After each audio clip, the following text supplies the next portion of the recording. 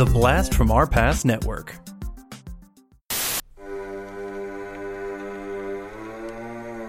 Lock your doors, close your windows, turn out your lights, for chills and thrills await you.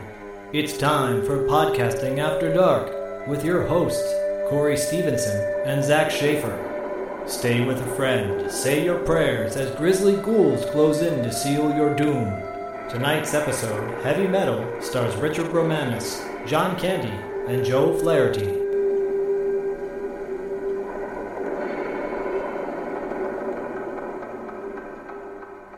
Welcome to the first official episode of Podcasting After Dark. I'm Corey. I'm Zach. And we are your hosts for this fun little adventure down, cult lane, I guess? Yeah. Splattery, boop-filled cult lane? Get your front row ticket to midnight. Ooh, baby. Call it heavy metal. Dude, how was that soundtrack, man? Oh my God. So fucking good. So as a kid, I know we'll get into this in a moment, but just want to jump in and say, as a kid, I always heard that song on the radio and not always connecting it to the movie because I didn't know about the movie. I didn't see it until later because we'll talk about when it came out. But I always thought, that's going to be the opening track to the movie. But it wasn't. And we'll get to that later, but I was kind of surprised and disappointed. A little bit of both, right? Yeah. So the movie that we're doing is Heavy Metal. Came out in 1981. It was produced by Ivan Reitman, and it's based on a UK sci-fi anthology magazine. I used to read it back in the day as a kid, mainly because it had boobies in it. And my older brother, who I'll be dropping references to him a lot throughout this because he was the one that turned me on to heavy metal. He was the one that read about the boobies and had them plastered all over his walls. And I come in and I'd be like, after playing with my G.I. Joes, what is all of this? Oh my gosh. Cartoon boobies are awesome. What is this? And he'd be like, get out of my room. And I grabbed some magazines before I left. And I'd look through his heavy metals and go, whoa, this is cool. Yeah, my introduction to heavy metal was my stepdad had a couple issues in the basement. Isn't it always the stepdad? It's always the stepdad, dude. But he was a big fan of the movie, so it was like a big deal for him to see it. And because I remember as a kid, it was hard to find because the rights issue with the music and everything. So you could only sort of see it on Cinemax or HBO or something, but it wasn't out on VHS even until I think the late 90s because of the rights with the music. But we'll start getting into all of that stuff. Basically, just so you guys know, it's our first episode. So what we're going to do is just do an overall talk about what our feelings about the movie are, and then we're going to go sort of scene by scene, break it down, and then just interject as we go along. So if you guys haven't seen it in a while, you can follow along. You can check it out. If you've never seen it, I would recommend pausing the podcast and maybe going to watch it first. Yeah. But if you haven't seen it since you were a kid, this will be sort of a fun way to keep up. You won't have to rewatch it because we're going to kind of go through it with you. Yeah, this will be heavy on spoilers. So if you're expecting a podcast that's going to give you a blanket review with no spoilers, you came to the wrong place. But still listen to it anyways. Yeah, we're digging in deep on this one Yeah. for sure. So your first time seeing this, do you remember when? And yeah. As I ask you this question, I actually don't know if I remember my first time seeing this movie, but I do remember it's sort of a window of time, But what was your first experience with this? Yeah, so and I'm not throwing my brother under the bus in any way. He would back me poor up on brother. this. But he loved recording stuff off TV, specifically, nudie bits from movies, and it was always the love scene from the Harry Cannon part of the episode of the movie, and I would say, "What is this?" over and over, and it would be looped, and so that's my first introduction. But I think I actually started watching it. It was on Cinemax late night. I either caught it late at night or in the morning. I don't remember, but I remember watching the Harry Cannon episode, and that's what really drew me in. And I only watched that first episode the first time. And then, it was hard to find on VHS. And I think it eventually came out in the video stores until the mid-'80s. I thought I read online that it didn't come out on VHS until 96, actually. Wow, really? And I remember my stepdad was very excited about that happening, when it was actually coming out. But yeah, I don't know if it was on Laserdisc before that, the whole rights thing. But I do remember that the music is what held it up because it has songs from Blue Oyster Cult in it. Oh, the amount of bands. Well, the amount of, you said it was produced by Ivan Reitman.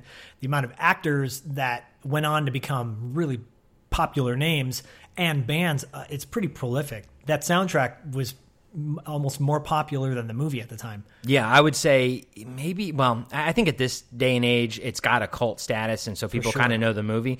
But growing up, man, yeah, the soundtrack, guys, I think was more popular than maybe the movie itself.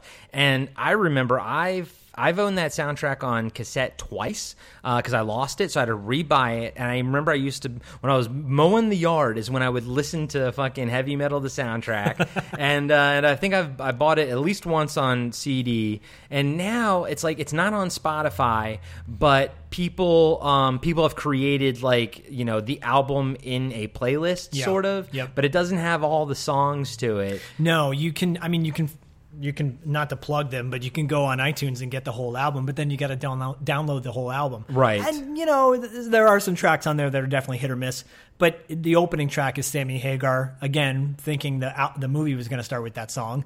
I love that song, by the way. amazing. Is that the one that's from the B-50, the Flying Fortress scene with the zombies? Is that when they use that one? Take a ride on heavy metal? No, it's actually, it's around the robots. And when they kidnap the girl. That's right, and, yes. Yeah, that segment. And that's when and that's, again, why I'm thinking this song needs to be earlier in the movie. But Yeah. you open with, I think they open with Blue Oyster Cult, actually, the first track. The car falling from from space and Yeah. everything. Wasn't that Radar Rider? Radar, Oh, yeah, actually, Radar. I think so. Yes, Yeah. and that's a band called, a guy called Riggs. Yeah. Riggs. Riggs and Murtaugh will be a great band name. Just saying. You're But not yeah, wrong. you've got Journey, you've got Grand Funk Railroad, Cheap Trick, Black Sabbath with Ronnie James Dio on vocals. And I think that's the Mob Rule song, isn't Yes. it? I think, yeah. That's Such a great song. song. That's a fantastic fucking song. Stevie Nicks and Devo. Well, Devo had their, you know, that That was the Working in the Coal Mine, wasn't it? I Yep, think, yeah. yes. And they're actually in the movie, technically, you know. Oh, they're the band, They're the aren't band, they? yeah. And with the Tarna scene at the end. Okay. And then you've got little Nazareth and Donald Fagen. Yeah. But for you Steely Dan fans out there, Steely Dan fan, yeah, which would be It ain't me, that one 'cause fan. Oh, it is you. I love Steely Dan, but you know, whatever. I might know them if I know their music. Now, just so you guys know a little bit about us, I'm an all visual artist type of guy. So like music wise, I'm not as noticing of things, right? Like I don't listen to a lot of soundtracks, to be truthful. This is actually one of the few soundtracks that I just Really? thought was amazing. It's up there as one of my favorites. up there with The Crow. I love The Crow it's a great soundtrack. yeah. But for the most part, I don't usually go out of my way to listen to soundtracks, and I kind of don't pay attention to scores in movies and stuff. But as a kid, this one just blew me away because it was just so driving. And when me and my wife were watching the movie this morning, she watched it with me.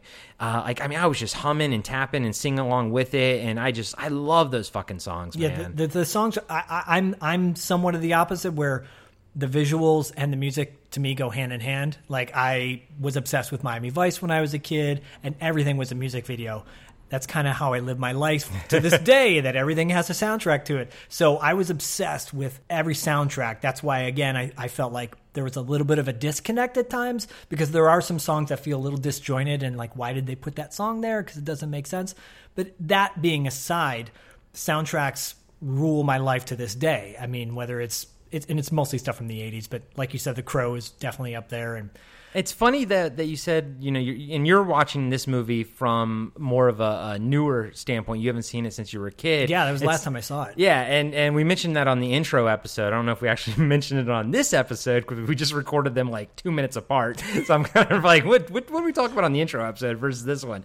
But I've seen this movie a shit ton growing up. Like I watched this movie once. It used to be like once every like maybe 2 years. Oh, and it's then a Christmas Story movie? It's basically like a Christmas Story, yeah.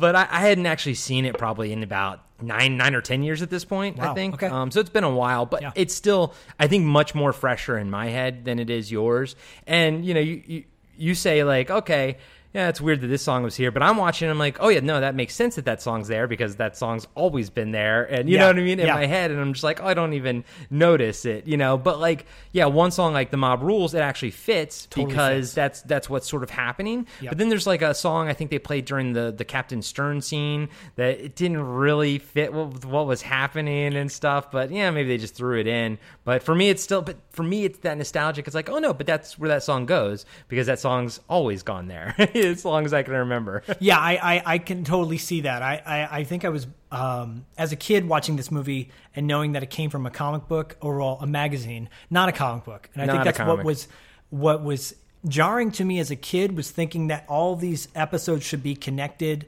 in a kind of a different continuity. I watching it now made total sense, but as a kid I was like, but wait, that didn't look like the last one and this looks different. I don't get it. I was watching a documentary and even on there because they were talking to Ivan Reitman and other people that are working on it, but it looks like the documentary was made like 20 years ago, and they were just talking about how they actually didn't seem to really like the Lochnar, the bad guy, the green globe, because it didn't really do anything, but they needed something to connect everything together. And I thought it works in fun ways, but as an overall thing, and I know my wife had a little bit of a problem with like how it sort of like ended. We'll get to that though, and whatnot. But as a kid, I remember seeing this on like HBO or Cinemax during the summertime. I was real young, but I knew what it was, so I was excited to see it because I hadn't seen it.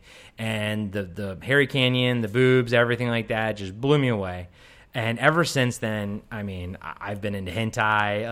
Like as a kid, I'd go to the comic book conventions, and I would be, and this is like, early 90s, late 80s. I'd go to comic book conventions back when they were just like a place in the Marriott Convention Center, but just about dudes with like long boxes, Yeah, when it was meant to be just comics. Just comic book, no nothing else. And I would get all these like underground New York comics, these black and white comics from the 80s, from like Aircell and Barry Blair used to draw them, like Aircell. Warlock 5. Yeah, dude, I actually love Aircell. I'm going to put this out there into the universe. One of my dreams in life is to actually do a biography on Barry Blair from Aircell Comics. Cool. And not too many people know who he is. And he's one of my favorite artists of all time. He passed away I think 15 years ago or something. But I feel like he's going to fall into obscurity, and I would just love to like do some kind of like maybe podcast like documentary on him or something. If you will it will come. Exactly. Yes. I believe in that shit. That's why I'm putting it out there. Put it out there. Do it.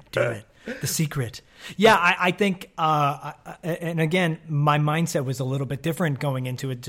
I was stimulated by the visuals, and then as a kid, like pre-puberty, looking at this going, whoa, why should I be feeling this way? What's going on here? Why are my pants getting tight? Right. And the Lochnar at the time, not even really paying attention to that. But I didn't even care. Clearly there was, in my opinion, there had to be copious amounts of weed and possibly cocaine going around, and they needed something to pull that in.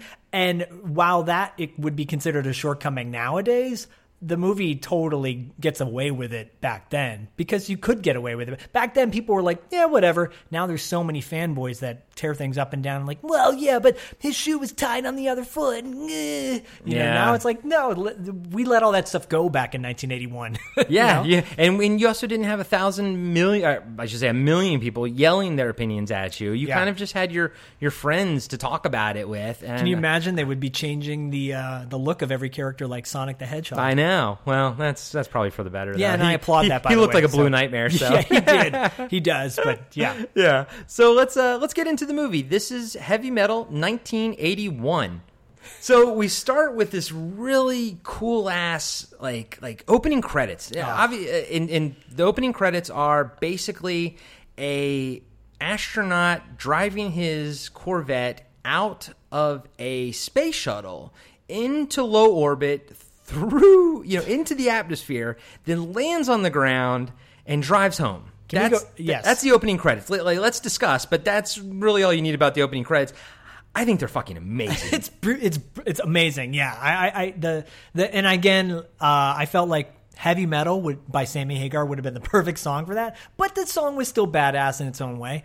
But SpaceX totally paid an homage to that when they launched their car into space. And I remember, a lot of people drawing So those parallels with heavy metal and this. And dude, Elon Musk had to have seen the movie. He has to be a heavy metal fan because the spaceman that he sends into space looks like the same kind of like it had that very. What was it like? Late 70s astronaut suit. You know? It had the moon landing. Neil Armstrong look to it. Yeah, it was definitely like an older style, and I feel like that's what Elon Musk's spaceman even like sort of looked like. Yeah, it was a huge homage. Yeah, and I remember it's so funny watching this now, 30 years later, because I hadn't seen it since I was a kid, and now watching it now going, oh wait, Elon Musk did that, and then I had to like almost smack myself, going, no wait, Ivan Reitman did that. Ivan Reitman did that. That's pretty awesome. That this they actually launched this guy into space. Thank God he didn't bring a green ball back to Earth. I know, bring the Lochnar back with them. But it was so fucking cool. Apparently, they used the artist who did the intro for this actually suspended a Corvette from like wires in like a garage type of scenario, because this movie's very rotoscoping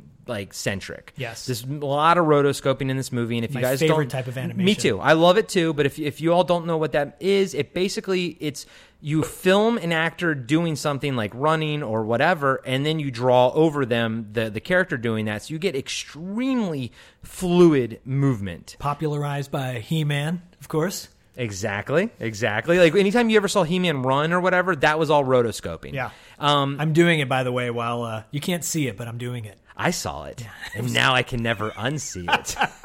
I just picture your head on He-Man's body. but apparently, someone say He-Man? He-Man. But apparently, so he filmed like all the shots of how he wanted the car to like rotate and everything, and then they sort of drew over it, obviously. But that's what gives it that weird little stuttery look. Yeah. Like every frame has been hand painted, sort of, but yet at the same time so fluid and so smooth. Yeah, it definitely felt like a lot of art. You can tell a lot of artists were influenced by this, and it felt like I was at an art show watching some. It's art. It's not an animated movie. You're definitely watching a piece of art. It does have more of an art house feel, even though I guess the competition's obviously Disney at the time, right? And it had this. I guess because of the lower budget, it just had like an art house feel to it. And I feel like nothing really looks this way even now. And it kind of had. Like, it reminds me of movies like Wizards and Fire and Ice. And I used to be a big fan of the old Ralph Bakshi stuff and Don Bluth and things like that. And but it feels like it still feels like its own thing. Yeah. Like heavy metal, the movie, it stands on its own as its own sort of beacon of artistic hope, I guess. Totally. To some 8-year-old kid, And so you find out that the astronaut guy, he drives up to this house, and his daughter is there. I mean, he just drives really right up to his house from space. He's still in his astronaut suit. His daughter greets him. She's all excited. And he basically says, I brought you something, pulls out like this space-looking briefcase and opens it up. And the Lochnar is in there, which you don't know it's called the Lochnar yet. It's this green ball. Yep. And it immediately melts the dad. Yeah. Which was awesome. It was amazing. I loved it. Well, I think I was like more shocked now than I was when I was a kid. I was like, "Whoa! I did not expect that." And it's grotesque. It's grotesque. It's gruesome. It's a lot of the deaths in this are very, very gruesome. Yes. They don't hold back. No, just like they don't hold back with the nudity or the sex. The same thing with the violence. Oh, it's balls to the wall. Mm-hmm. No doubt. And so you find out this is basically what they're using to bookend the anthology story nature of this movie. Now, if you've never seen Heavy Metal, it's an anthology. It's an animated anthology film.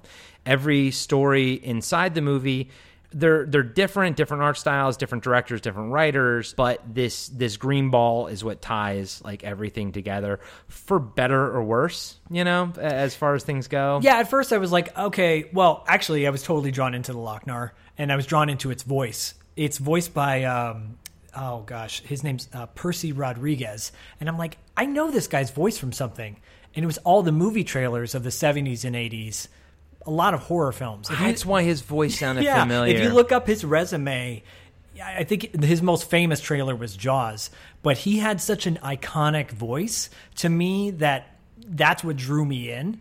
And having it be so horrific and also already a creepy voice, I was like, yes, let's do this. Let's go hardcore horror on the whole movie. But it doesn't, obviously. And to me, I mean, he's perfect. I love his voice. Me too. As much as I don't always love the Lochnar as a antagonist, I love his voice, and it's iconic to me at this point. But yeah, that's really cool, though. I did not know that he was the guy who did all those, and now I can hear it. Now I can fucking hear it. Yeah, if you look up all the best horror films of that time, Don LaFontaine was like the big budget guy, and this guy did some of the smaller ones. But yeah, the Lochnar for me was so creepy, and to keep that as the connecting rod through every connective tissue. It doesn't always hold up, but for the most part, I think it's fine. It does its job. Yep. And yeah, I think at the end of the day, it does what it's supposed to do and give you some kind of cohesion to the entire thing. Yeah. Was it an afterthought? Well, it was a cool afterthought. Yeah, it was definitely a neat afterthought. Yeah. So we go now. He starts basically telling the daughter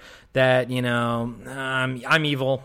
Everything's blah blah blah. I'm an evil thing, and let me show you what happens when people blah blah blah. He's the creep from Creepshow. He's the crypt keeper from Tales from the Crypt. Yeah, he's just basically he's going to just show her stories where he basically corrupts people and I guess to just show her what's going to happen to her, right?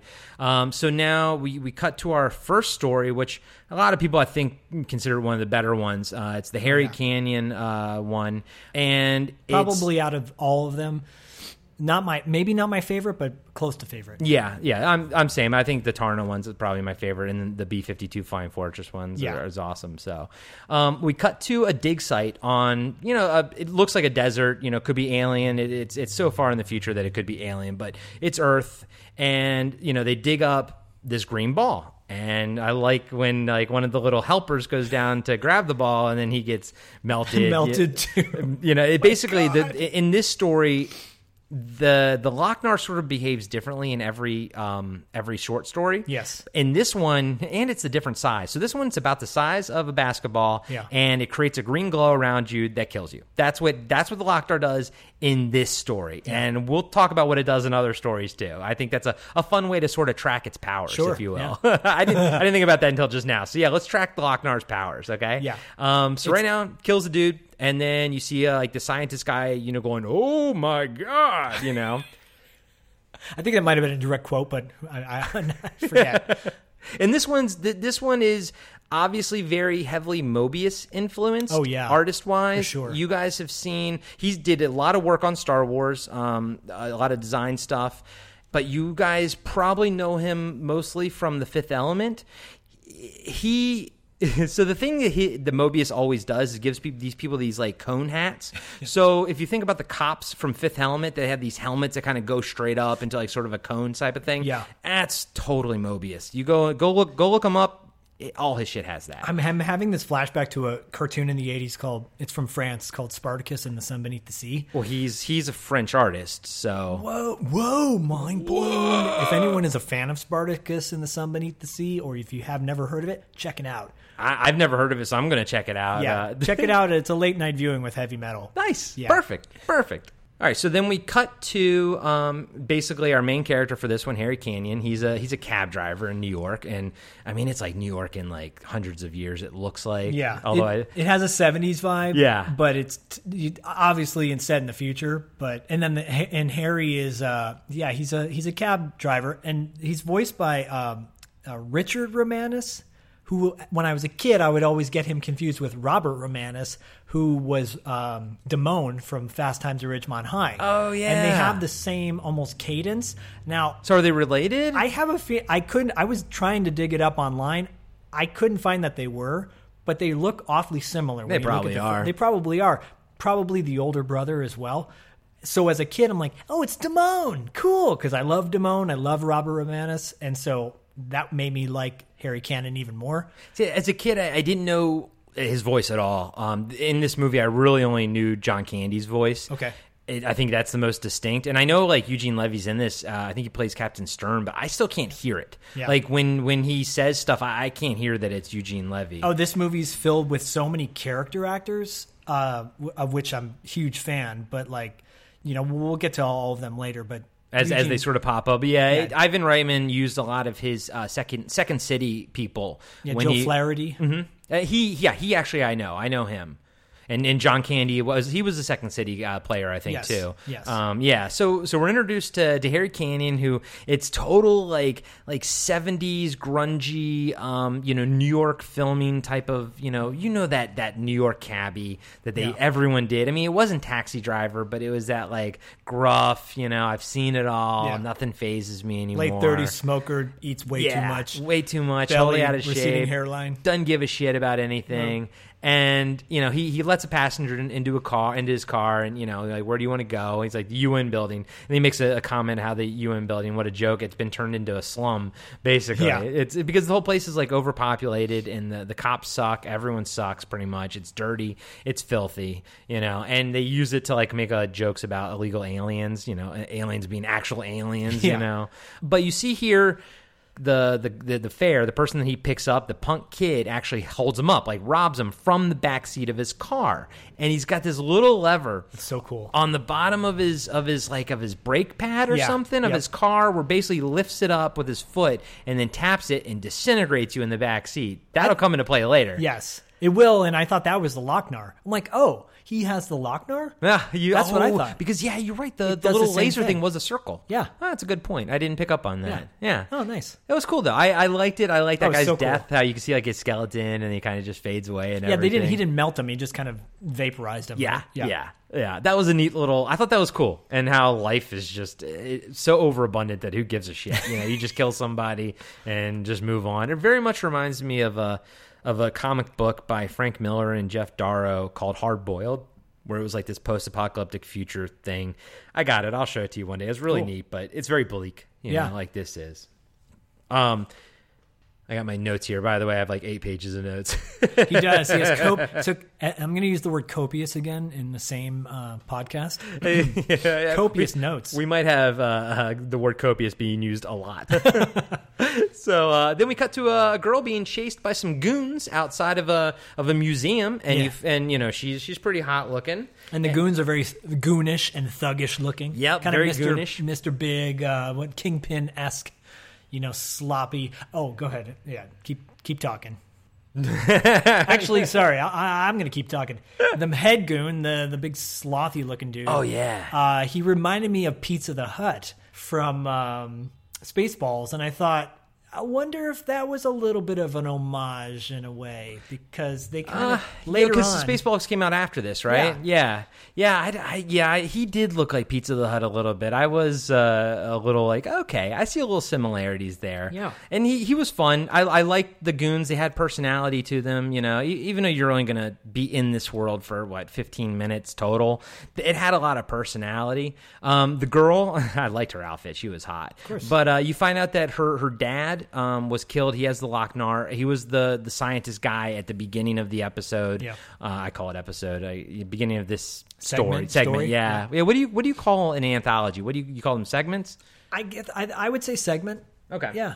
Yeah, so at the beginning of the segment, the guy that saw his little helper dude melt from the Lochnar, that was her dad. Yeah. So she's got the Lochnar now. She's running from these goons, and she's like, hey, Harry, she gets into his cab, and then she passes out in the back, right? So he's got to take her to the cops, because he's like, sure, why not? I'll do my due diligence. I'll take this passed-out lady in my backseat to the cops. He's got morals. He's a good guy. He is actually. Like, he's kind of obviously this is like a neo-noir type film, and he's in every noir kind of movie or story. The hero has somewhat of an anti-hero vibe to him. He's not, shining armor and riding on a white horse. No, he definitely Gruff. fills that archetype Yeah. of kind of not giving a shit, sort of a devil may care sort of attitude, or no, more like I've seen it all type of thing. And I'm too Weathered. old for this shit. Yeah, I'm weathered, man. And he brings her to the precinct, and Dude. I think I wrote first thing I wrote down was there's a naked dude just hanging out in the precinct. You know, I didn't see the naked guy. Yeah, it's like when you first walk in and there's naked dudes in the background. Like, what the hell is a naked? I think I was too busy looking at the prostitutes. Yeah, there's prostitutes, and I don't know why I found the naked guy. Butts fascinate me, but well, it's nice to know that there's still new shit you can find in it. oh you yeah, know? that's that. I wouldn't call that an Easter egg, but. Or you call it 2 Easter Well, eggs. it could be Easter Keister. How about that? Hey! The cop that he talks to is voiced by John Candy. Yeah. And, dude, like, it's so weird how sort of prophetic it is. And I'm not going to say, because the cop almost acts like a mercenary. He's like, I'm going to tell you up front, it's $1,000 a day. Like, basically, you have to pay the cops to do their job because everything is so corrupt. Everything is just so nasty and bad that, you know, they're almost like mercenaries. And I was like, I feel like that's where we're going at some point, possibly. Sadly. Yeah, you know, like that was the one thing that's kind of like turning out to be sort of true. Yeah, these guys aren't going to do their job unless you incentivize it in some way. Exactly. Yeah, and they're wearing like really cool armor. Like they're totally decked out. They look very much like the cops in Fifth Element, I'd say. Yes. I would agree. Yeah, Yeah. It's that post Neo futuristic vibe. Yeah, which I dig. I think that's the kind of shit that we grew up on, man. Yeah. Like that right there is like aesthetically, you know, what I sort of remember as a kid, like reading comics and digging like that kind of shit. So of course, like Harry's like, well, fuck you, gives the cop like a nickel or something, you know, tells him to fuck off basically. And I love how the cop's just like, whatever, you know, like he's so fat that he doesn't even like bother chasing Harry down. You know, he's just like, I don't give a shit. He's like, whatever. You don't even know who this guy is. Yeah. I know who the guy is, but like, there's no reason why I should give a shit. Yeah.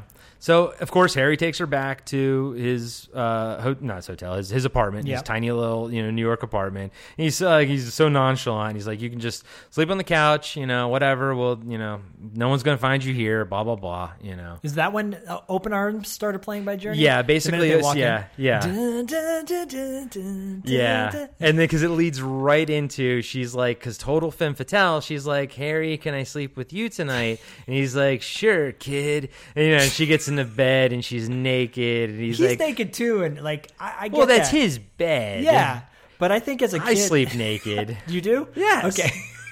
Yes, are you crazy? Can't let my dangles get all caught up in like some underwear. Hey, to each his own. You know, I was like, I think as a kid too, because I've never done that. I prefer like having something hugging my body, like a safety blanket, like something save me, keep me comfort.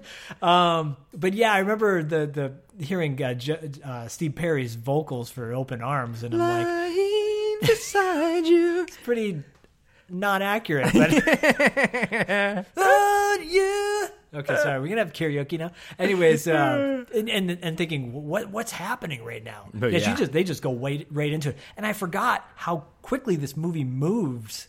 Well, yeah, you don't get much time with any of these You're jumping segments. in from one thing to another. It's like this segment and the Tarna one are two of the long. Den is pretty long too, but they're not that long, to be truthful. And I kind of wish I had tracked it, but the movie, the fact that it's not even like an hour and a half, 86 minutes. Yeah, it's not even 90 minutes. They're quick. Yeah. So you got to get right to the point. There's not a lot of room for subtlety in this movie. No, it's pretty much all there. And subtlety? Yeah, not heavy metal's forte, no. really. Its forte is giant jugs. That's what heavy metal's forte is, and it has it in spades in this movie. And as Harry says, what does he say? I gave her this Stars and Stripes forever or something. Forever, yeah. Yeah, that scene was played on loop as a child.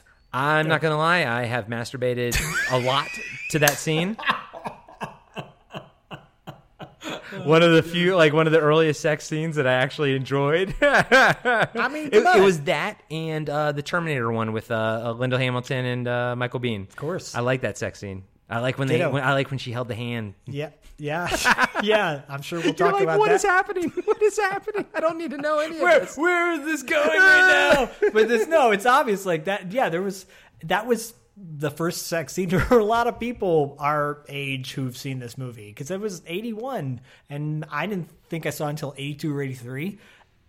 And it's rare to have sex scenes in cartoons too. Yeah, so. well, I think I saw Fritz the Cat around the same time. Okay. But that was like animal sex, and for some reason, Porky Pig without his pants on, you're like, yeah, whatever. It's Porky. He's half naked, but you don't think about it. Yeah. Animals having sex. It was definitely, my brother would bring home comics like Cherry Pop. I read those Cherry Pop and Omaha the Cat Dancer and stuff like that. And and I remember seeing like early hentai before it was even considered hentai, I guess, and being like blown away by this. This was the first time seeing like kind of normal people having sex.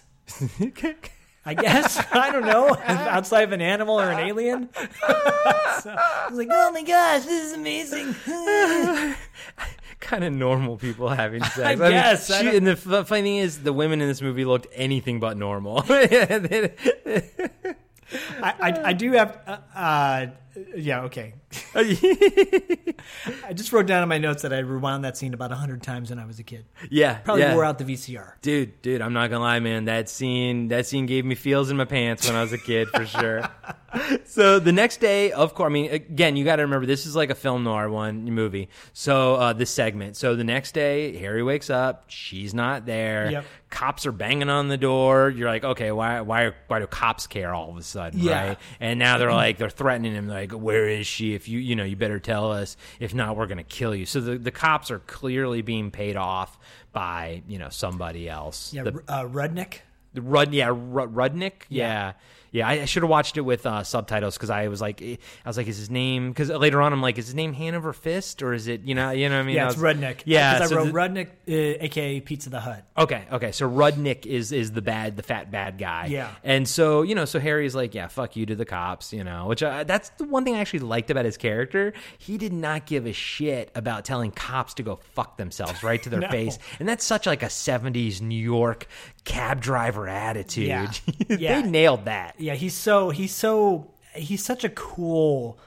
I wouldn't call him an anti-hero per se because there's nothing really anti about him. Well, maybe the fact that he kills people. Well, no, it was self-defense when he killed that guy in the cab. He's like he's a hero. But he doesn't care. He's an anti-hero, I guess, because he killed the guy, and the guy was going to kill him, but he doesn't feel bad about it. It's just a day-to-day life in his shithole world. Yeah. I like that too. He was a very sort of gray character, kind of anti-hero-ish. Yeah. And then so basically he leaves the apartment after telling the cops, whatever, goes down to his car. One of the goons from earlier is in the back seat. You're like, okay, he's going to zap that guy, and the goon's like, wait a minute, don't use your zapper button. Yeah, wait, I've got a proposition for you. So because Fatty Arbuckle wants to say, hey, he's going to pay. If he knows that Harry, picked up the girl, and just tell her where she is, and we'll pay you. It's all good. And he puts the cigar out in the seat. Yeah, so I thought Harry at that point was going to vaporize him, but he didn't. Yeah, it would have been. Yeah, it would have been all over at that point if he did. So it would have been just done. But then comes a really neat little scene that I enjoy, where he's basically getting a hot dog from a vendor on the side of the road out of his car, and of course the vendor's like a robot, right? Yes. And then it's Robbie the robot. It is Robbie the robot. There are a couple visual references throughout the movie. We'll talk about one later. Not the Robbie robot from the new Lost in Space. No. This is old school for those of you who are not aware. Robbie the robot is from like the 50s. Yeah, like we're talking like spinning antennas, type of like shit, Yeah, even before Lost in Space, he was from another alien movie. Forbidden Planet. Yes, thank you. With what's his name from Naked Gun was in that. Leslie Nielsen. Yeah. I think he was in that. Yeah. I've been side note, I've been trying to track down Forbidden Planet. I've been wanting to see it for like 20 years for some reason. I can't find it anywhere. Huh. Yeah, I've been wanting to watch it. Odd. Yeah, and it's one of those movies where I think it's very influential, but I haven't seen it in forever. I just want to kind of go back and revisit it. I got a source for you. Do you? Okay, nice, sweet. But then so he's he's in his car, and then this like drone, this voicemail drone finds him and says it's basically just a courier, a voicemail courier. Now keep in mind, there's no cell phones back in '81, so there's no cell phones in 2030, whatever's supposed to take place here, because they didn't know it was coming. Yeah. So It's funny though that drones though are a thing, and they sort of figured that out, but they didn't figure out cell phones, right? Because I think we've always wanted flying things. Flying thing, yeah, exactly. Cell phones are like, meh, okay, whatever. Yeah, it just sort of happened. Star Trek invented that. But, Yeah. Yeah. So it was kind of neat seeing this weird 1980s idea of what technology was going to be in the future. Sometimes I find that fun, Yeah. and it, it's obviously like a little Jetson-y, but with a different sort of spin on it. Yeah, and this is and being a sci-fi movie, cartoon movie, they can go bonkers with whatever they want to do, and it was still it kind of made sense. Yeah, it made sense in that world, Yeah. and because the art designs, is it was similar and whatnot. And then so she says, "Meet me at the Statue of Liberty." So he's like, "Cool, I just got to get rid of some tails." So the two goons were basically following him on these little flying motorcycle Yeah, things. It looked really fucking cool. I like their motorcycles. Oh, I loved it too, and that They was were the car neat. chase scene, basically. Yeah, so a little car chase scene, and then he basically dispatches both of them, one with his rear camera gun, Yes. and then he runs another one into a bridge. I will say, and I'd like to watch this movie on VHS to just to see what how the sound quality is, because we watched the Blu-ray, both of us did, and the crashing sounds are so obnoxious. Right, they were so loud. So loud, and I remember having to adjust. I know that's a thing when you watch movies now, is adjusting the sound volume or whatever, but it was way over the top. Yeah, it was. I noticed that too, and it was also during the opening credits when the heavy metal title came up, and there was that thunderstorm. Yeah. I think the bass on this movie was real heavy for some Yeah. reason. I don't think- Heavy metal, maybe. Ooh. Ooh, girl. All right, so Harry meets. Do we ever find out her name? I didn't even write that down. I just Boobs McGee. Boobs McGee. So he meets the femme fatale at the top of the. No, she's technically. I think her name's Girl. Yeah.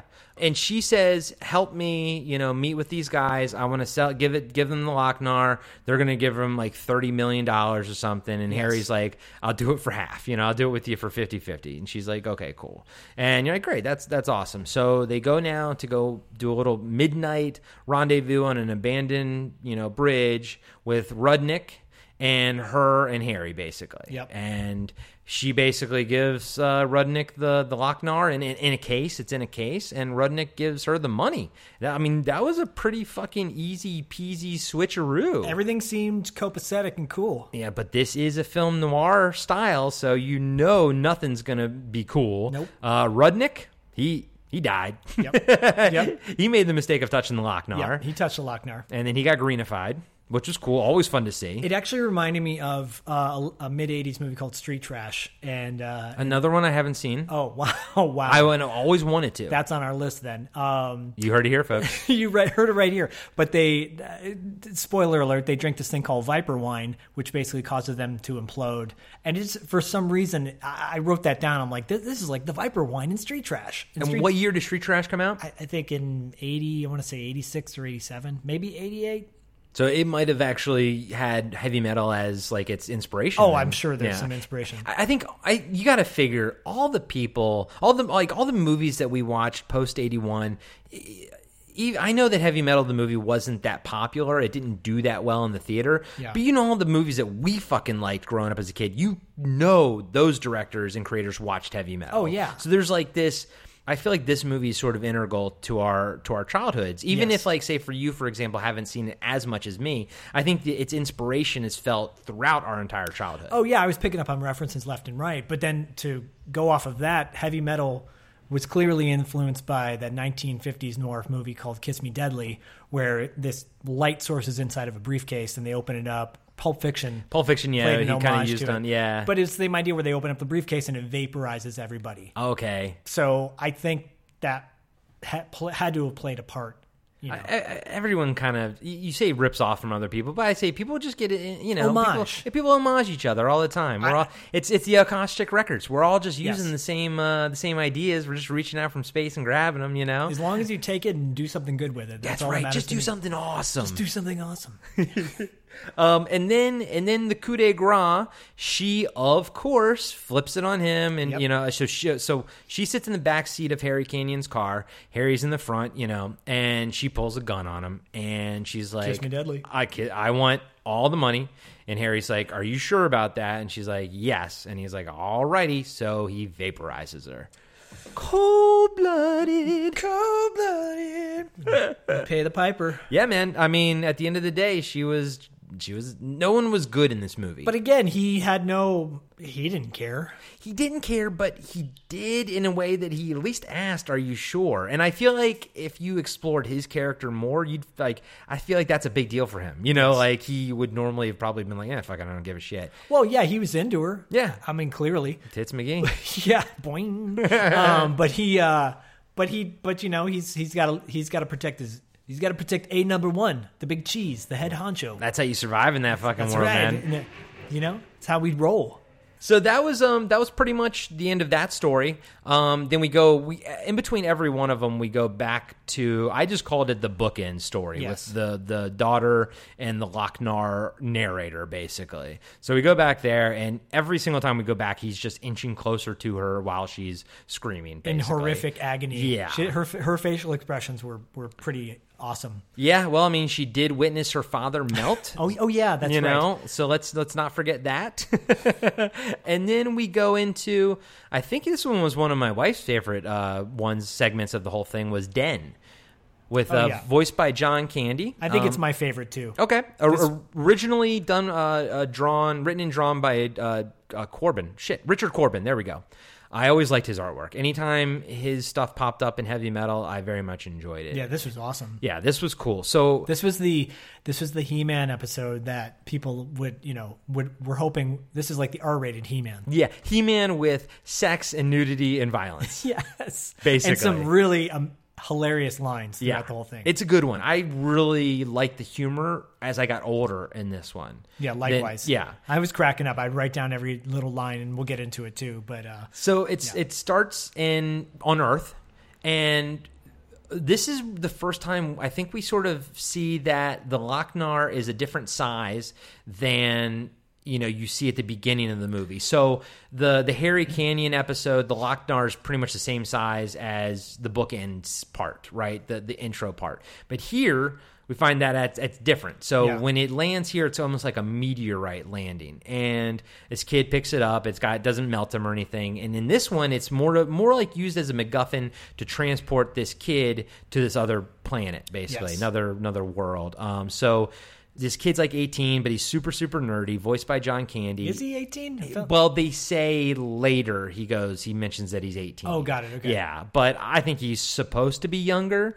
But I think when they saw that when he gets bigger, he's having sex, but they're like, well, if he's 12, he probably shouldn't be having, you know what I mean? Yeah. But he definitely looked like he was more like 14 or 15 in the beginning. They had to make it 18, so they didn't. Because you do see his dingus when in this. So yeah. So. This one's short, real quick. At this beginning part, he's basically doing an experiment with lightning, which will come back later. The lightning triggers the Lochnar, like the electricity triggers the Lochnar in his room, and it zaps the kid, and the kid gets taken to this other land. But as he's falling through space and time, basically, he's growing. Like he becomes like this bald, muscle-bound, giant dingus man, but he's still, a kid inside his head, which is where the humor comes from, which is why Shazam, the new Shazam movie, works so well. This is basically like a rated R version of Shazam, because you still have like this young kid narrating what he's seeing that this big body is doing. That's awesome. Yeah, I love when he's like, no hair, big. No way I was going to walk around this place with my dork hanging out. I love it. I for a while I went through a dork phase, meaning like I referred to my dick as a dork, and it was because of this. It's the only time I've ever heard dork in a movie referred to your penis. Other than Monster... Monster Squad, Monster right? Squad, yeah. Yes. I think it's... Well, he said Wolfman's got nards, but I feel like somebody referred to a penis as a dork in that one, too. Yeah, I think they used dork in that as well. Good call. I want to bring that back, dude. I want to call a penis a dork. Sure. I call nuts nards, so yeah, let's do that. It's got nards. So Den lands. Well, you find out his name's Den later. Basically, you don't really find that out right away. It's weird because going back and then watching the documentary and everything on this, like we were too young to sort of know at the time, but these stories were actually in the Heavy Metal, the magazine. Yeah, I didn't know that. Right, and I knew that the Den one was, which is why I actually knew his name was Den even as a kid. Mm-hmm. But yeah, I think you're supposed to sort of just know it. I think they were counting on that maybe a little bit as a viewer, that you were supposed to know the source material. And I think if this movie was remade, and I hate using that, throwing that out there, but that would be something that would be caught now. Back in the day, they definitely skirted over those things and like, no one's going to know that, or no one needs to know that, or maybe they're pressed for time or whatever. Yeah. And Den went from like blue to red. He would change colors a lot of this. Well, I feel like that was a lot of like what the artists were like trying to portray, like what was going on, like the sky or something. I didn't love the art style sometimes when it went full color on things. I liked the women. Yeah, they looked fantastic. Yeah, they looked fantastic. And so basically, Den at this point sees that. So he basically lands on this like temple. He's like, okay, I don't know what the fuck I'm doing here, and he sees these people in robes chanting around a pool of water that's kind of bubbling, and this lady has like almost like a Cthulhu helmet on, and she's making kind of like these funny arm gestures. I was as a kid thought they were funny. To make the connection to He-Man again, there's an episode called The House of Shakoti, which is probably the creepiest episode ever. Actually, part 2 is the creepiest one. But this Shakoti, the woman in the episode wears this mask that looks very similar to that. Wow, I wonder if they were ripping off Heavy Metal a little bit. I wouldn't have been surprised. Did she have giant hooters like this lady does? Yes, she was blue though, I think. So. Oh, okay. Well, that's fine. That works.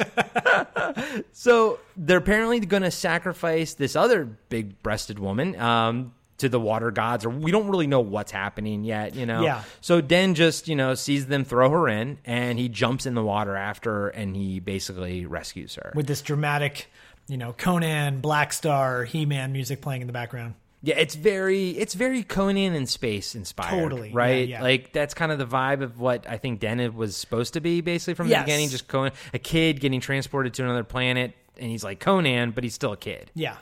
And he's banging all these like huge titted women. It's every prepubescent boy's dream come true. So I should note at this point, my wife is completely tickled by the fact that there's just boobs everywhere. I don't think she really knew what to expect. I wrote that from down. This like, film. There's a lot of boobs in this episode. and so she turned into this like sort of running gag where she was like, boobs, so she was just like point out where the boobs were, but she enjoyed it, but I don't think she was expecting that many breasts. No, it was like over the top. Yeah, it's over the top.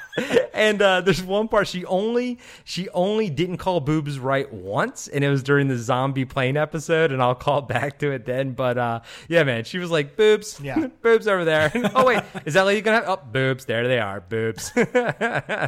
Zombies, boobs. So, of course, like, Den saves this girl, and you find out she's from Earth, too. But they don't really explain that. You just find out she's from Earth. She's British, isn't she? Yeah. And I guess the idea is that everyone who comes over here, their proportions become extreme. Yes. Because her proportions are as extreme as his, just in a feminine way, But she's like, human flesh-colored. Yeah, and Den's like a weird orange color. Yeah. And she has her hair too. So I thought maybe you just follow the whole thing. It should the girls should have no hair too if they're from Earth, right? Like when that sort of all the women seem to have their hair. Because clearly this was made for dudes. So dude, like, well, no, every chick's got to have hair on her head. And on their end down below. But not in every shot. There's some continuity errors there. Yep, there that sure I picked are. Up on. So, of course, Den bones her because that's what you do in these scenarios. And, I mean, you don't blame him. He's 18. Yeah. He's like, I've never seen this before. I'm going to take advantage. His dork is huge and, I mean, when your dork is that huge, man, you put it to use. So after they're done boning, or sort of during, these guys, these monkey men, these like kind of orc-looking monkey dudes, animal-looking, half human, half animal, hybrid-y type of things, which I guess are the natural denizens of this world. Yes, they look like from Time Machine, the original H.G. Wells Time Machine. The Morlocks? Yeah. That's what it reminded me of. And they take Den and the girl back to this very effeminate guy He's wearing awesome. the toga. He's awesome. I love him. And He's even as a one of the kid, I best. loved him. Yeah. Because he didn't give a shit. And Well, aren't we fierce? and his name is Ard. Yeah, which Ard. is like hard, but without the H. You know. Yeah. Well, yeah. And I was like, okay, that's cool. I like that. But he was funny. Even as a kid, I thought I liked him. I was like, He's so great. yeah, it's kind of this weird thing between. It's almost offensive, but not quite. You know, I felt like he was this, kind of Caligula Greek. Yeah. Very effeminate. But it's not like so much that it's like gay. He's so proper, sort of. Yeah. That he's sort of effeminate. He's just very. It's like what do you call that? A very like affluent, like hoity-toity rich guy. And not that it matters if he is gay. It doesn't matter. it's all good. But I felt like that wasn't what it was about. Even as a kid, I thought it was more about like he was like lording over people, basically. Yeah, you know. There were no real overt references in it. Yeah. But clearly he was this, you wanted to see him get his ass kicked. Yeah, you did. But at the same time, you kind of liked him too. I thought he was funny. great. Yeah, I think he was had funny. some, like that line where he's like, well, aren't we fierce? Yeah, he was cool. I liked him a lot. And then you find out that he's immortal. So like, cause he's like, Den's like, well, I'll just kill you. Who gives a shit? Yeah. And he shoots him and you find out that he's immortal. So, okay, Den's now sort of locked with this guy. And this guy's like, okay, either you go get the Lochnar from the queen for me to use in the sacrifice, or the girlfriend dies, you die, everyone dies. Yeah, and 'cause I she's loved his delivery on that one too. Oh, it was so great. He's so like nonchalant about it. Mm-hmm. Yeah. And so he means business, Yeah. right? So Den's like, okay, cool, I got to do this. So Den, has to now take this team of, they're sort of the bad guys, but they're sort of not really. Well, yeah, they're just like the inhabitants soldiers. of the planet. They're like soldiers. They're just Yeah. pretty much kind of people that are sort of conscripted in these two battles that are happening between these two people that are probably not from their world, basically. I imagine they're also from Earth as well, because they're the only other humans on this planet here. And I wrote that down too. I thought it was hilarious that they were they sounded like everyday people. They didn't have this creature voice. They were like talking like normal people. talk. The Denzin, the people that live there, the monkey men. Yeah. They had perfect conversational American accents. Yeah, Yeah. They can communicate perfectly. They didn't grunt. No. There like even the main guy from their group was like very well spoken. Yeah. And Which made it was funny. hilarious. Yeah, Yeah. I like that guy. Yeah, me too. I forgot to write down his name, but even as a kid, I like that guy. When he tells the story, he's like 7 inches or 6 inches long. Wait. 16 inches long. I love that. So we get a quick little traveling montage, across the world, nothing major. They get to the Queen's castle and then go in through. Basically, they pull a Big Trouble in Little China, going through the sewers down into the basement, and they lose one of their team members to a monster, just like Big Trouble in Little China, and which is also just like Sinbad. It's like I always call that like the Sinbad trope, which is like you go from point A to point B, you go through multiple settings, and one person from your team dies each setting. Like I feel like that's like the Sinbad scenario from like the 70s or the 80s, whenever those movies came out. And I'm sure it's all based around the hero's journey. Exactly. You have to show some sort of danger, Yes. So they split up and they go into the Queen's palace. And Den finds himself in basically the Queen's chambers. Yes. And they have a funny little sight gag when he's going to go grab the orb, and the lights come on, and his hands are like grabbing the Queen's 2 giant breasts. Grabbing a couple other orbs. Exactly. What did you like? Did you think of anything about the Queen and her people or anything? Oh my gosh, she was fantastic. Is this? Did they immediately start banging after that? Yeah, pretty much. Yeah, Okay, because they were about to kill Den, and then she's like, "Wait, stop! I'm gonna have better use for him." And the two goons were like, "Oh man, she always does that. She always takes away the." They're like, "Oh no, not again!" Because they know what's gonna happen. Yeah, Right? She's just gonna go fuck him. We wanted to kill him. She's gonna go fuck him. Okay, she's the queen. She Yeah. can do whatever she wants. Exactly. She's the fucking queen, man. great. The humor in this was very strong. I thought it was good too. It wasn't over the top. It wasn't too much. It was just the right amount of humor here. No, it was so witty too. Mm-hmm. It was so like this episode felt the most polished out of all of them because it kind of covered all the bases.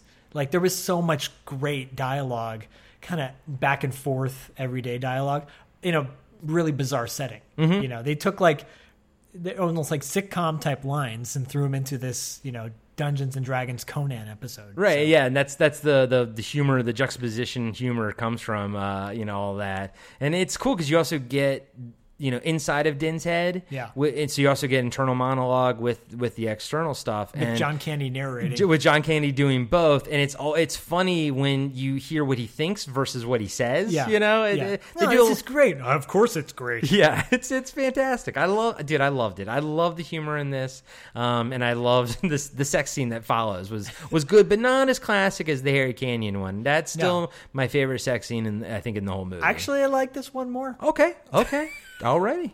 Maybe because it lasted a little longer. It did last a little bit longer. Maybe you haven't seen it as much, so you're like, it's fresher for you. Yeah, I wasn't constantly rewinding it on a VCR. Exactly. So while they're having sex, the other team, the B unit, steals the Lochnar. Yes, basically, and it wasn't really defined whether that was on purpose or not. Yeah. Well, what if Den was fucking her? Basically, Yes. Yeah. I think he just stumbles into sex basically in this. It's not really his agenda, but he's not turning it down because he's a kid. He's like, yeah, sure, of course, I'm dead. Yeah, why not?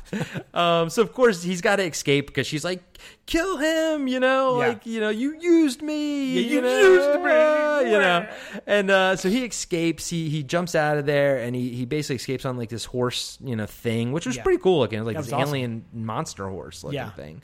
And so he races back to the temple, and basically Ard has the Lochnar, and he's going to sacrifice the girl, How dare he? the love interest, I guess.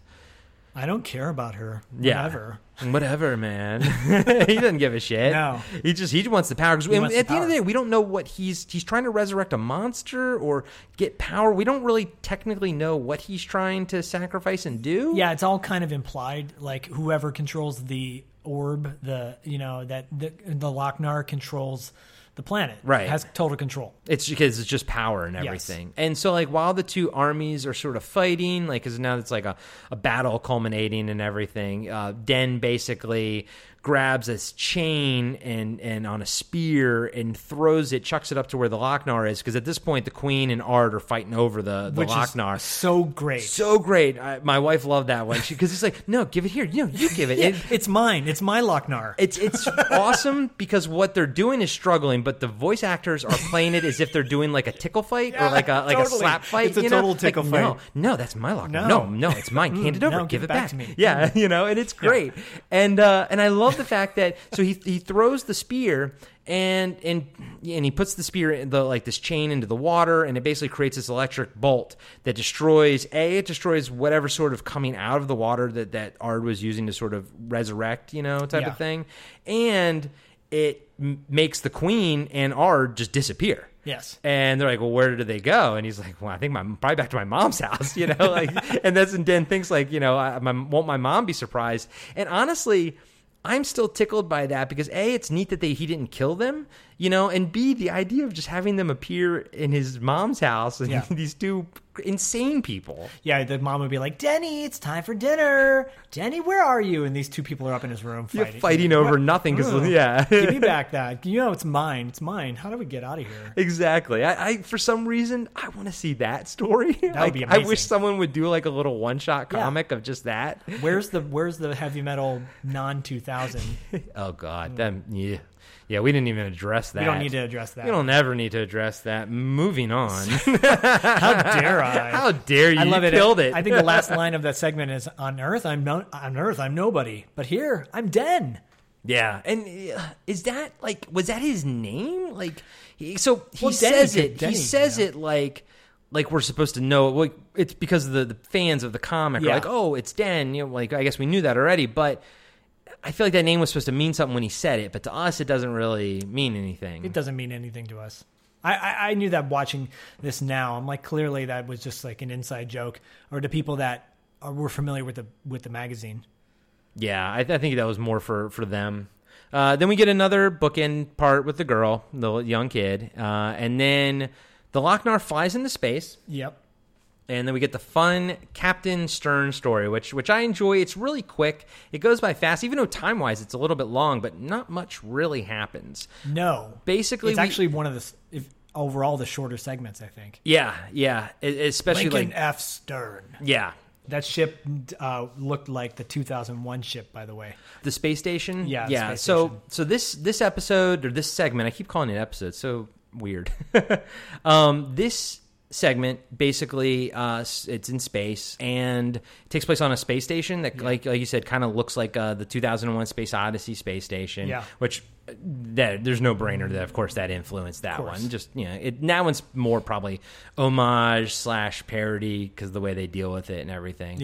And basically we find out we see this guy walking through the halls and he just picks up a marble. Now that's the Loc-Nar. So in this story, the Loc-Nar is basically the size of a marble. I don't know if that means that the humans in this part of the galaxy are bigger, or if it just doesn't matter and it just is what it is. But here the Loc-Nar doesn't really do anything, and it's just a marble. And so this guy, who we find out later, his name's Hanover Fist, he picks up the Loc-Nar and goes about his business. Cut to a courtroom. And basically his Captain Stern is on trial for the most heinous crimes you could possibly think of. He's the worst. He's the absolute worst. He's a giant piece of shit. Yeah. And I mean, just a laundry list of heinous crimes. What did they say? The preschool prostitution ring and stuff. It's like dope disguised as a nun. Selling dope disguised as a nun. Just basically, you could just tell the writers were just trying to come up with the most heinous bullshit you could possibly think of. And then the joke is he's like, not guilty. Yeah, the crowd just goes wild because they can't believe it. Oh my gosh! And I think at this point, I think Captain Stern was another mainstay character in the heavy metal sort of anthology magazines. Okay. Now, I know that the comics, that heavy metal's never had like any continuity between issues. I mean, they don't even have continuity inside the issue. No. But there would be stories like characters like Den and Captain Stern that would actually pop up in multiple issues and do their own thing here and there. So I think at this point, maybe, and I could be completely wrong because I didn't read that many Captain Stern stuff, but I think at this point you were supposed to know that, what kind of a character he was. Like the viewer were supposed to know that kind of going in, and then the laundry list obviously informed the viewer if they didn't know, but I think you were already supposed to know. Like this was a bad dude. Yeah, I think with so. his chiseled good looks. Yes, yeah, and I think that's the humor or whatever from it is that he's really good looking, but he's a real piece of shit. Yeah. It's like he's as much of a piece of shit as he is good looking. Yes, exactly. Yeah, and and he's about to get his comeuppance. Yeah. And then you think, wait, he's not going to get it.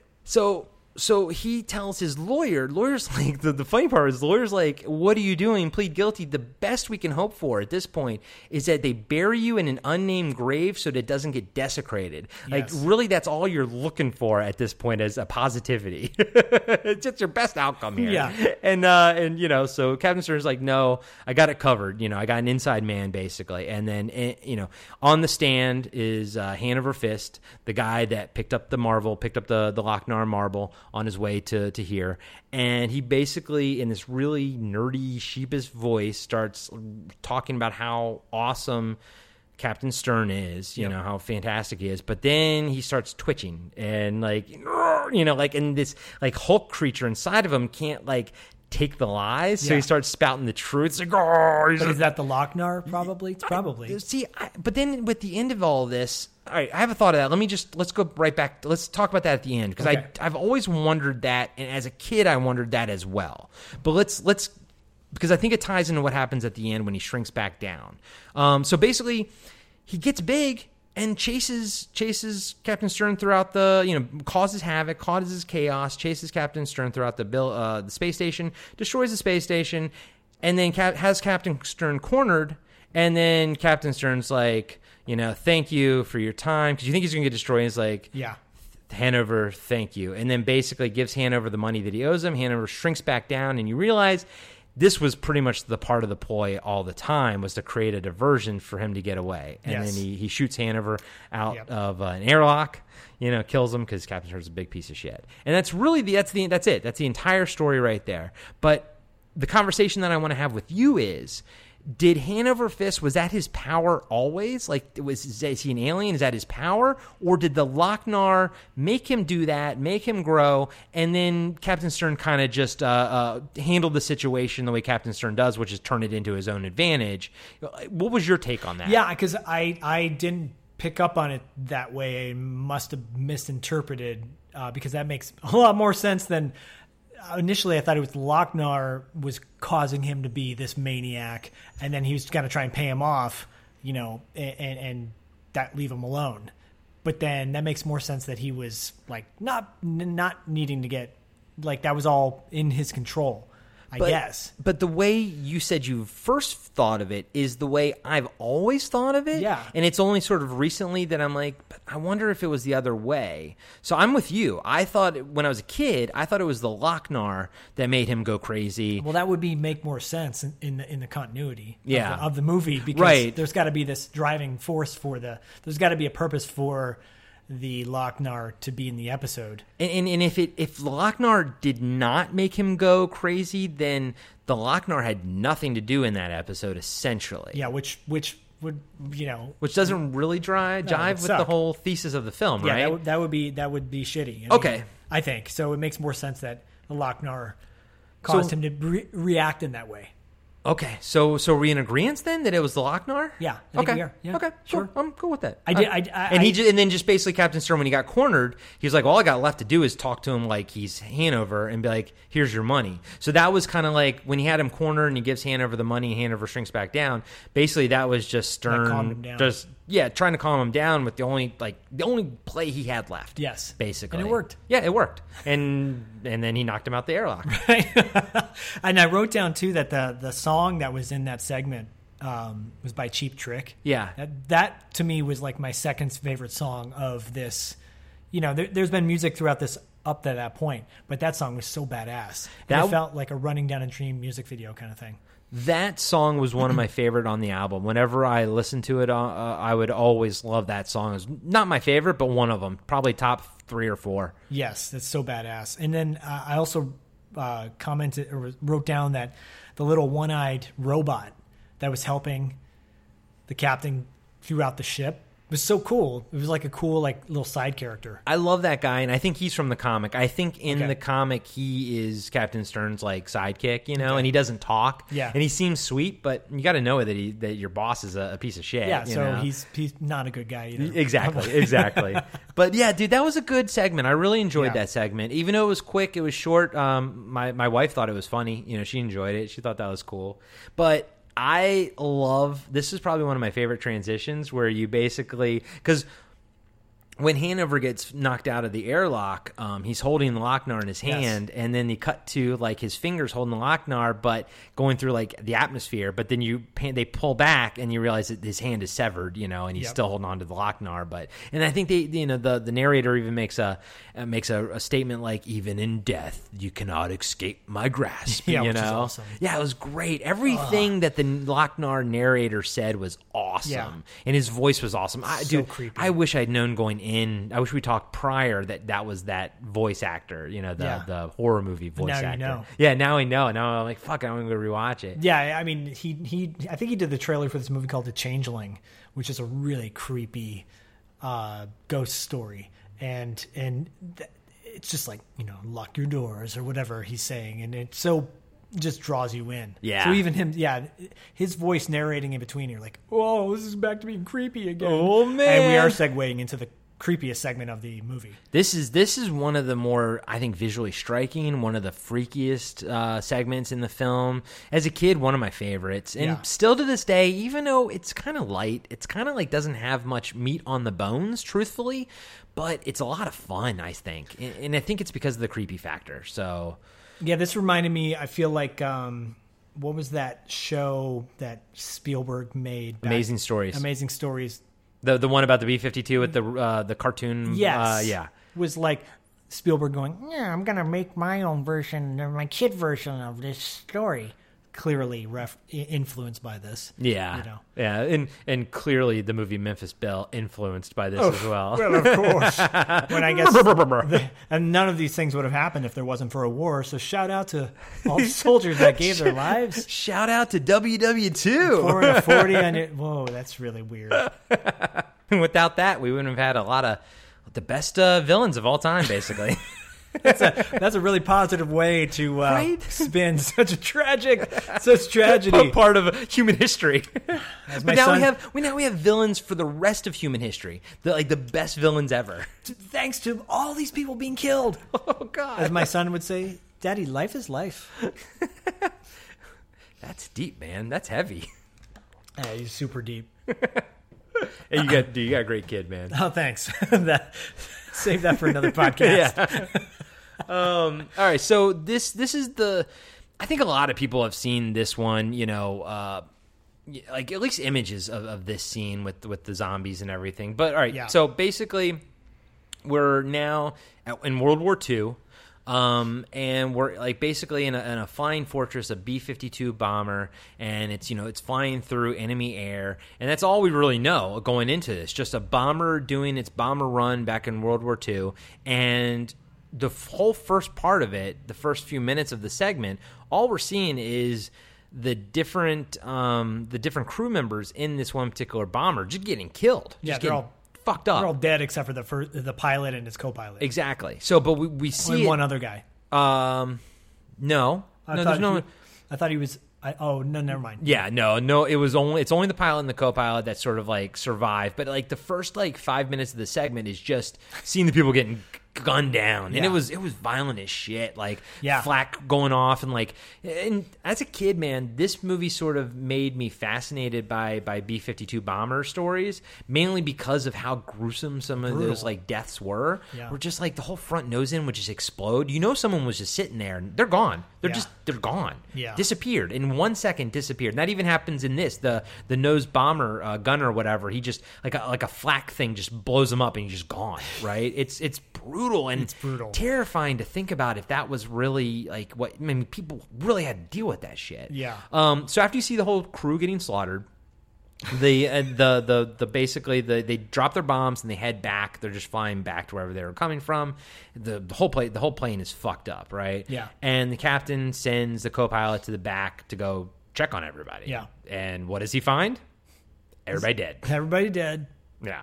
So he walks through the middle gunners. They've both been killed. Goes all the way to the back and finds like the back gunner. He turns the chair around and the dude's fucking intestines fall out. Dude, the zombies in there, or just before they even become zombies, just the violence in this. Yeah, the gore was so gnarly. This was one of I think the more gory of them. Of the segments. Yeah, this was definitely because of how realistic it looked. Yeah, and it reminded me of the Thing and the special effects in the Thing when they go into the Swedes, the Norwegians lab. Norwegians. and that everything's frozen, but it's still so gory. Grotesque. Yeah, dude, like the forgot how creepy it was. The communications guy, like you saw him from behind, he like got 5 bullets through him, and it freaked me out because like one bullet went through like his forearm, and he grabs that in pain, but then and then he dies, and as a kid, man, like all that shit churned my stomach, man. I was like, that shit's fucking gruesome, and the fact that like you're dying alone, with your guts spilled everywhere, definitely the darkest. There was no. Because every segment up to this point had humor with its violence. Yeah, this did not. This was straight up like war is hell. War is hell. Yeah. And that's a good point. I didn't even note that there's just no humor in this one whatsoever. And even some of the darker ones, there's actually I don't think there's anyone that doesn't have any humor in it whatsoever. No, everything has some form of humor in it. So you see all the people get gunned down. The pilot the co-pilot makes his way to the back of the plane, and he sees a green meteor following the plane. Keeping pace with the plane, obviously under its own control and everything. And he reports it back, and then they get hit by it, like basically hits into the plane. It knocks into the plane, goes inside of it, and you see like this goes in the bottom gunner guy. Right? Yeah, like goes up through the bottom area, and you see basically it knocks out the co-pilot because he gets knocked over, in the back, and then you see a green light sort of engulf everything and all the dead bodies. Something happens to them. You don't really know what it is, but you see them get all weird, right? And get all like, whoa, And then the co-pilot wakes up and he starts making his way back to the front of the plane, except the bodies are gone. And the scene that I love the most is when he's in the middle of the plane where the 2 middle gunners are and their bodies are gone, and it's just that wind sound, and all you hear is the wind whistling, and it's freaky because it's like a haunted house movie but in an airplane. It's suddenly become this haunted house zombie movie. And it was, the atmosphere was just fantastic. How desolate such a small space can feel, and yet how big, like just. It's such a small space, but yet how, like you said, how desolate, how alone you can feel in it. But then it still felt like there was like room for the zombies and the monsters to hide there. It was so freaky. Yeah, it was really freaky. Yeah. And so the co-pilot's making his way back, and he hears some rustling in the belly gunner turret, spot. And he's like, wait a minute. He opens up the latch. We'd already seen earlier that the belly gunner was dead. He was like, there's a hole in the window, the windshield, and he was like sort of slumped over in it. These arms reach up and grab the co-pilot, pull him down into the belly gunner, and then you see this struggle, which is awesome. I like the animation there. Yeah, it's so good. And then the blood kind of splatters everywhere. Splatters out. You're like, oh shit, this is getting really nasty fast. Yeah, and something bad just happened to him. Mm-hmm. So the pilot's like, what the fuck's going on back there? He turns up, puts the plane on autopilot, stands up, opens his door, and right there is fucking a zombie just standing right there with his fucking guts hanging out, fucking skin like melted off, like just gruesome as shit, man. Just terrifying. Even now, I was like, fuck, that's scary. Yeah. And the captain's like, fuck this shit. Like, what do you do? Like, you're in that small open... He doesn't even hesitate. No, he's like, no, I'm out of here, guys. Yep. I don't know who you are. I assume you're my friends, but you're all dead. I'm out. So he crawls out through one of the bottom hatch thing, which is, I guess, like a safety hatch with his parachute. But as he's doing it, they're busting through the door. Yeah. They're about to get him. I mean, he was like 1 second away from getting got. He doesn't mess around. And so he lands on this island in the Pacific or something, while his B-52 goes down. Like it crashes in the water, and he lands on this island, and he's making his way through the island, and it's creepy, it's nighttime and everything, and he looks through some foliage, and there's this close-up shot of his face, and he looks surprised, and my wife goes, boobies, and it cuts to it's not. It's clearly the not. one time she was wrong about the boobies, but yeah. the look on his face, he was like surprised looking. She's like, boobs, but then you find out that it's like a graveyard of airplanes, and all the pilots that were killed are all now zombies, and they're closing in. The Bermuda Triangle of basically. This episode, I feel like this segment is super iconic as far as this movie goes, and people who have fondness for this movie, this segment is just really high up there. What did you feel like watching it now? I just want to say real quick, I thought it was a little shorter than I remembered it. Yeah, and we'll get to the next segment in a minute, but I felt like this segment should have been twice as long, cutting out the next segment. Personally. Okay, that's funny because I actually like the next segment more than I ever did before, and it actually was one of my wife's favorites. So we'll get to that. Okay. But I'm with you. I wish this segment was longer for as cool as it was. Yeah. I wish it was longer. Yeah. Then again, but at the same time, like I don't want to see the stuff on the island. I wanted to see more in the airplane. Maybe them trying to fight off the zombies or something. I feel like they definitely could have gone there. Why this hasn't been made into a feature film is beyond me, because there's something so there. Great. Yeah, and they can clearly expand upon the universe of like what was going on, and I haven't seen that J.J. Abrams World War II. Overlord. Yeah, I saw that. Yeah, but I feel like there's always time to kill off Nazis, and you could do something really fun with this story, and it had that creep show EC Comics look. Well, it had the zombies had a very Bernie Wrightson look to them. Yeah, Bernie Wrightson, for sure. And I correct me if I'm wrong. I could be wrong. I think he might have worked on this one because I know he did work on one of them. I think this was it. It feels like it was. That would make sense because as soon as they landed on the island, it had that vibe to it. They all look like Tarman zombies. Totally Tarman zombies. But I feel like once it started, it was over. Yeah. Yeah, that was the problem with that one. Yep. The problem with it was too short. Yeah. So I guess at the end of the day, I'd rather have something too short, you wanting more, than being too long and getting bored with it. Right? Yeah, I'm okay with that. I'm okay with it.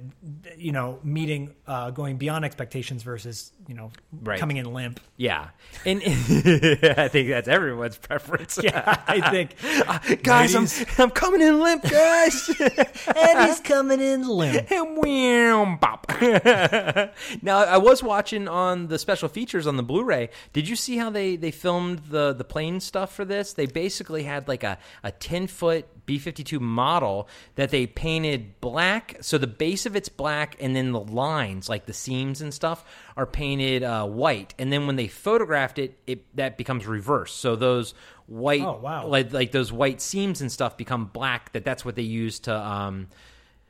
So basically, it's another rotoscoping technique. Yeah. It's almost looked very Tron-esque how the model itself looked. Yes. Yeah. And it's kind of like that. I don't know how it all worked, but it was another rotoscoping technique, essentially. I don't know if they said it in the documentary because I didn't watch it, but I felt like so much of the stuff was groundbreaking. Like the MTV generation was just about to start, and they were using all of that stuff. All the techniques that you were going to see sort of later on in like maybe like the Aha Take on Me video or something. Yeah. I don't know which came first. And it just dawned on me too, and I meant to say it for the den segment, was that the backgrounds were like this weird lava lamp looking type stuff. Yeah. And they used it again in the final segment. It's like the sky they didn't like paint like a sky, they painted like a lava lamp sort of scenario. I noticed that. It was cool, but it was weirdly, jarring, I thought. Well, but then after a while, I like thought that was 70s neat. vibe to it. Yeah, that's definitely 70s. Yeah, everyone had their fucking... And got it a Vita. yeah. Romance trippy. So we basically the way this one transitions is also kind of weird. Yeah. It doesn't actually use the Lochnar to transition to the next story, and basically when the airplane pilot gets surrounded by zombies, it pulls out to this crane shot up in the air. You realize how many airplanes are there, how many zombies are there, and he's in the middle of them. And then it wipes to the same scene, but it's a digital computer screen of basically aliens watching what's happening. Yes. And then they turn it off, and then it goes to something, it goes to something else. So Yeah. it was just, that was the only way they sort of transitioned that one. Yeah, this area was the only time felt like a disconnect. Yeah, because it didn't use the Lochnar, I guess. Yeah, they didn't know how to transition. Yeah. Which boggles my mind because I feel like there's so much other stuff going on, and it would have been pretty easy to, I don't know. Yeah, I feel like somebody could have came up with a transition, although we don't know, maybe a scene was cut that they cut for time, and we're like, maybe this will just be better. True. Because I knew they did cut a whole segment that was actually prior to the B-52 scene, and basically what was supposed to happen was Hanover Fist's finger holding the Lochnar was supposed to land into this primordial ooze world, and then they do this animation thing where you see the world basically grow around, and it's Earth, and basically you see through this few minute vignette of how history evolves.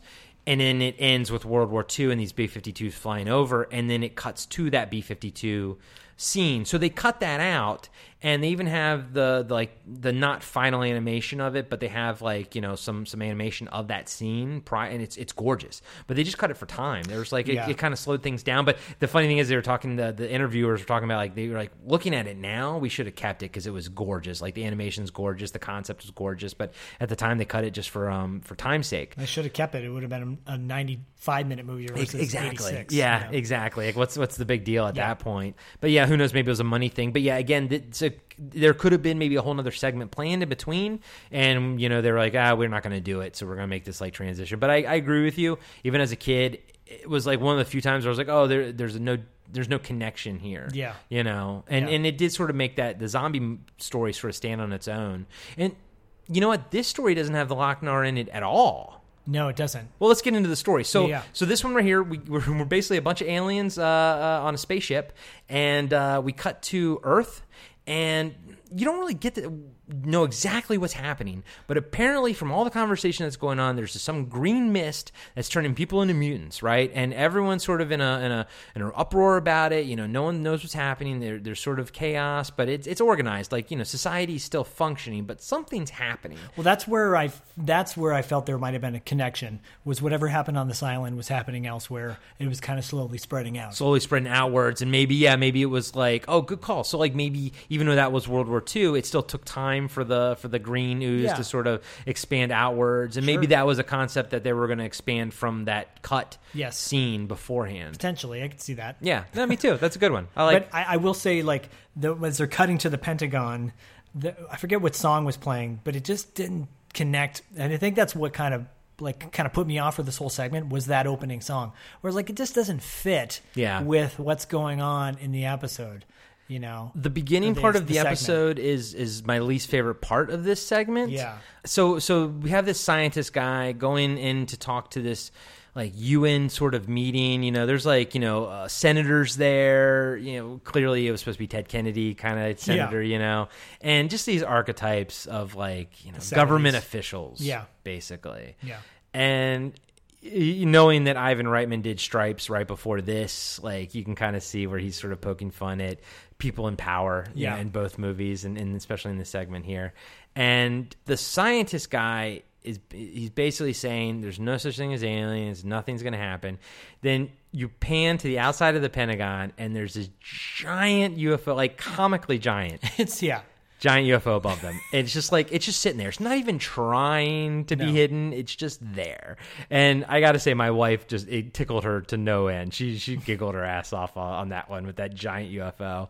And they suck up the scientist guy and by accident a girl. Well, but doesn't the scientist guy start trying to rape her? Sorry, yeah. So he's having sex with her. So the only connection I think with the Lochnar in this one, she has a green gem. That's your connection, right? That's the Lochnar. It's like this again, the size of a marble, and it's on like her brooch, like a pennant or something. Yeah, and it's green, and that's all there is. And I think we're supposed to assume that it's the Lochnar. Yeah, but you're right. The scientist guy, he sees it and he freaks the fuck out, and he basically like tries to have sex with her right on the table in front of everyone, raping her, like literally. She's screaming, so and you could not do that scene today.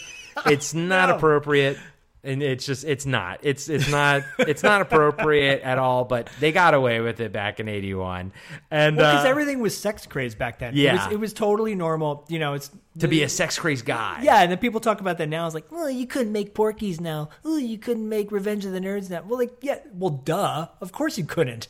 Back then, that's what was going on. So let's forget about all the movements right now. Focus on the fact that everything was sex crazed back then, and everything was like all about nerdy guys, because nerdy guys were writing and making these movies. Ivan Reitman was like this nerdy guy who's like, oh my gosh, yeah, you know. Dude, watch the documentary. There's not a single girl in that documentary. They're all dudes. Oh, gee, I wonder why. And they are the nerdiest motherfuckers you have ever seen. I think Kevin Eastman's the only like the best looking dude on there, you know. And he got Julie Strain. Yeah, he did. Are they still together? Well, she's got early set dementia. Oh, that sucks. Is really a bummer because it's the bummer for anyone to get dementia, but she's gorgeous and like she was an icon. She was scream queen icon, pin-up icon, and like she has no brain function basically. Oh man, that fucking sucks. I don't know if it's that bad, but it's pretty bad. Yeah, I feel I don't think she's bad with for Kevin her Eastman. and for I think they are divorced. I think they have some kids together. Okay, but whoever is kind of taking care of her now, Oh, that sucks. Yeah. So just if you guys don't know, Kevin Eastman, he is one of the two creators of the Teenage Mutant Ninja Turtles. If you look at the old comics, they say on top of them, Teenage Mutant Ninja Turtles, they say Eastman and Leard. I think Leard was the writer and Kevin Eastman was the artist. And he basically parlayed his money. He took his TMNT money and he bought Heavy Metal. He bought the magazine, the publisher. Oh yeah, dude. Cool. He owns Heavy Metal even now. So he bought Heavy Metal, I think late 90s, if I remember correctly. And then he produced Heavy Metal 2000 with his wife Julie Strain as the main protagonist, except in Heavy Metal 2000 it was a full feature-length animated film with it was not an anthology at all, and it bombed. It was terrible. It coincided with the DVD release of the original Heavy Metal. I think. I don't even know if you can get Heavy Metal 2000 on Blu-ray, to be truthful with you. I mean, you can get obviously Heavy Metal on Blu-ray, but I don't know if you can get Heavy Metal 2000 on it. No. And trust me, I don't think you really want to see it. Yeah. I've seen it like once. Yeah. And I did not like it. Yeah. There's a lot of boobs in it. I still didn't like it. But to go back to your point of like everybody's what we were both saying is, all these nerds were like, oh my God, this is so amazing. So, clearly this like nerdy guy is making out with this chick, raping her and charting to him, and he turns out he's a robot. Yeah, right? so they get sucked up into the aliens suck the scientist up through this tube. It's like a straw, but they actually suck up the girl as well, by accident. Yeah. But as they're moving through the tubes, the scientist guy basically falls apart, and you realize that he's a robot, and this other robot, and these two aliens are like, oh man, now I got to fix this guy. And now you're starting to see, who the aliens are. And then the girl lands, and they're like, oh shit, like they didn't mean to suck her up, but she's hot, so the robot instantly moves in on her.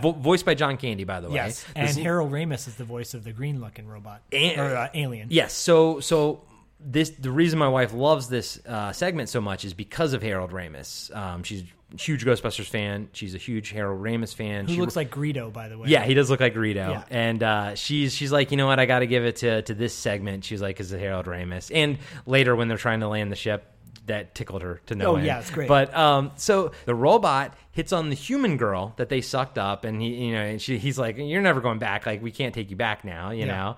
And but she's very nonchalant about it, and he basically picks her up and takes her back to his room, and then the two aliens, Harold Ramis and the other guy, are like, oh man, the first Earth girl we see in like, what was it, like 10 parsecs or whatever, and the robot always gets her, Yeah, they're like the Cheech and Chong, basically. Yeah, so they're totally doing like a stonery type of vibe, all the shit that you've always heard. Amen, like total that, but they're aliens, right? And that's the joke. So while they're making their trek across space and doing cocaine, they do massive amounts of cocaine, ripping cocaine, like a vacuum cleaner's worth of like cocaine, and they're just like destroyed. And of course they call it something else, but it's a white powder. It's cocaine. It's exactly clearly what cocaine. It is. Yeah. And then you cut to the alien. I'm sorry, the robot guy. He just finished having sex with the lady, and they go on this they do this long bit of them going through this relationship basically, and to the point where they're almost getting married at the end. And she's like, "But I want to have a Jewish wedding," and and this and that, and it's funny. I liked it, but I think at the end of the day, the payoff for this whole thing was watching the aliens land the ship. Yeah. So they fly through space. And the ship is massive. They already established the ship is massive when it was over top of the Pentagon. So you got a sense of scale there, right? The spaceship that they're flying. So they're coming up to basically a giant space station in space. But it's funny because it's like there's McDonald's there. Yeah. They spell it McDonald's, There's all these it's so very commerce-centric. Is this when Hagar's song started playing? Yes. Yeah, exactly. Yeah.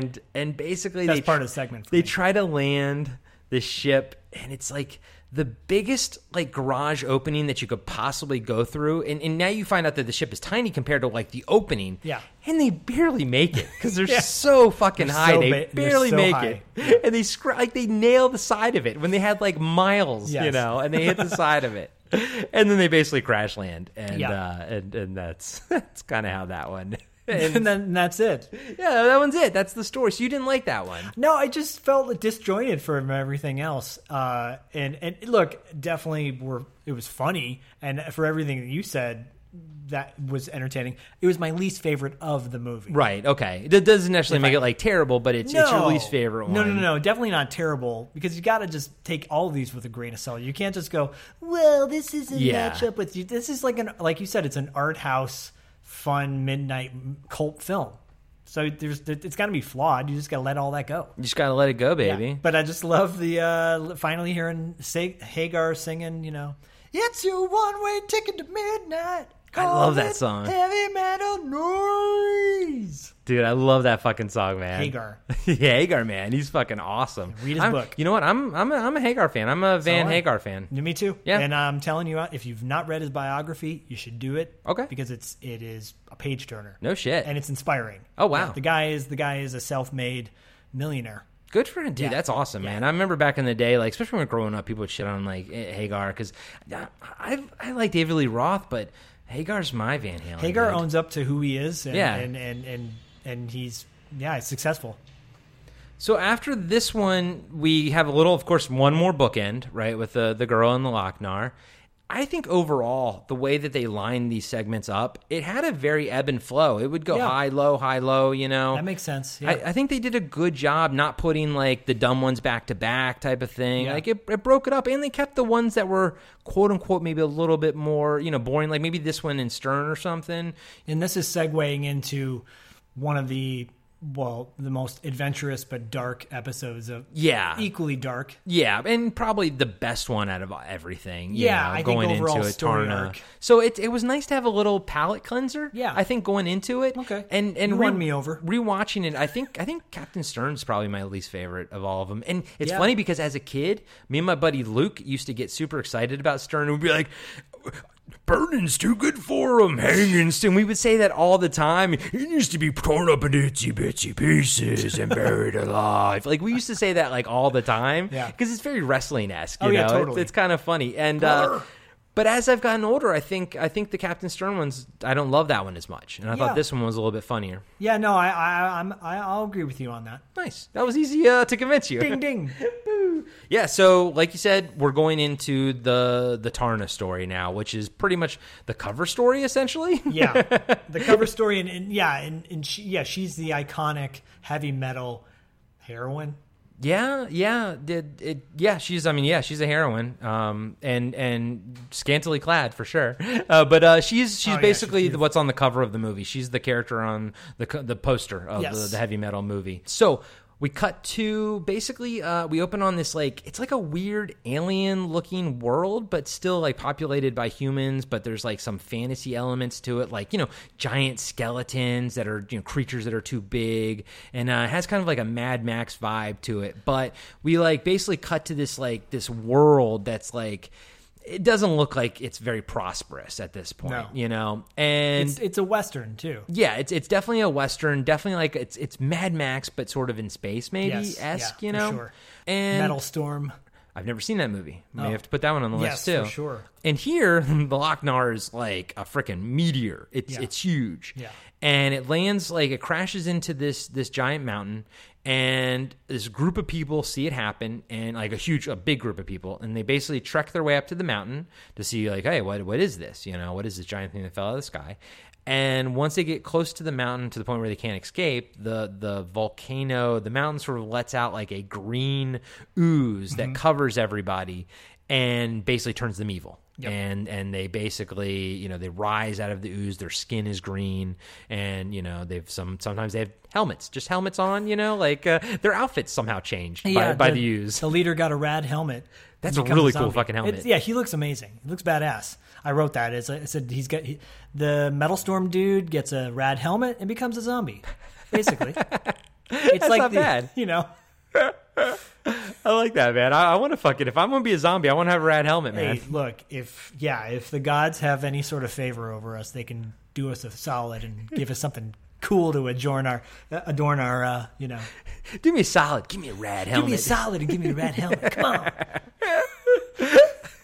Sprinkle some happy dust in there. Come on. And he's the only one that comes out with like a new outfit. Well, he doesn't even have a new outfit. His outfit's the same. Yeah, he just gets a helmet. He just gets a helmet. Yeah, he's been deemed leader. By, Yeah. Oh, good point. Okay. So that's why he has the Yeah. helmet's the leader point. Oh, Yeah. okay. See, that's why I like talking to you about See, this this is shit, where we man. You get shit pick up done. on stuff. and because it's different too, because having always seen this my whole life, I'm having a hard time looking at it a little bit more critically. I just sort of take it for granted, you know. But it's nice to have a different point of view on that. Fresh perspective. Oh yeah. Oh my god. And then Mob Rules, right? Dude, Mob fucking rules. Dio. So this newly Oh, created it's so good. mob of like green bad guys, but they're not zombies. They're just bad. They can still communicate. They're not always bad, but Yeah. they're always sort of bad. They're like dicks. the Night They're of the dicks. Zombies. Yeah, they're like being controlled, sort of. Sorry, Night of the Comet Zombies. Right. I knew what you meant. Sadly, I knew what you meant. Yeah, of course you did. We're twins. So they basically attack which I guess you can probably guess is like the main city in this town, in this world. Yeah. You know, it's the enlightened city. They don't have any defenses, so they're easily overrun. But one of the things I really fucking liked about the design of this segment is the weapons that they use. They're like machine gun, bow and arrow shooters. Yeah. I really thought that was really neat, like sort of pump action. They would fire these arrows. It was a cool little Western meets high technology. Very Brave Star, right? Oh yes, super Brave Star, Black Star, like that idea. Even the winged creature, I feel like Black Star definitely picked up off of that, because Black Star came out, I think, actually around the same time, and it definitely has that look to it. Yeah. Yeah, something about people love the future, being on another planet, like being primitive yet futuristic at the same time. Because there's a lot of metal tubes going everywhere, Yes. which I thought was a cool aesthetic. Yeah. But so like you have the idea that maybe this planet was prosperous before and now it's just dried up in a barren sort of wasteland, and you have all these relics of older times, not just like skeletons of monsters, but like of bigger societies and stuff. Trying to hold on to what they have. And, But the planet's probably dying, basically, you know. So these marauders attack this town. You don't know why. They just do. They're just evil. That's the point. There's nothing else, like nothing deeper there. The Lochnar just made them evil. And it's a slaughter. They just fucking slaughter the place. and with And that little bald kid in his the underwear. little ball kid, that disturbed Myra, I think, on multiple levels. The baldness, the half nakedness, and then his gruesome death, which we'll get to in a second. It was really gruesome. Yeah, it was pretty fucking gruesome. But so we cut to the scene of like these elders sort of discussing like what to do, and they suck that they can't defend the place themselves. So they're like, we need to call on the Tarakians, Yes. right? And they're all dead though. Uh-oh, what do we do? Well, apparently there's one left, and her name is Tarna. And the only way they can communicate with her is to chant and pray for her. Basically, they can't like call her on a cell phone or pager or anything like that. They have to chant for her.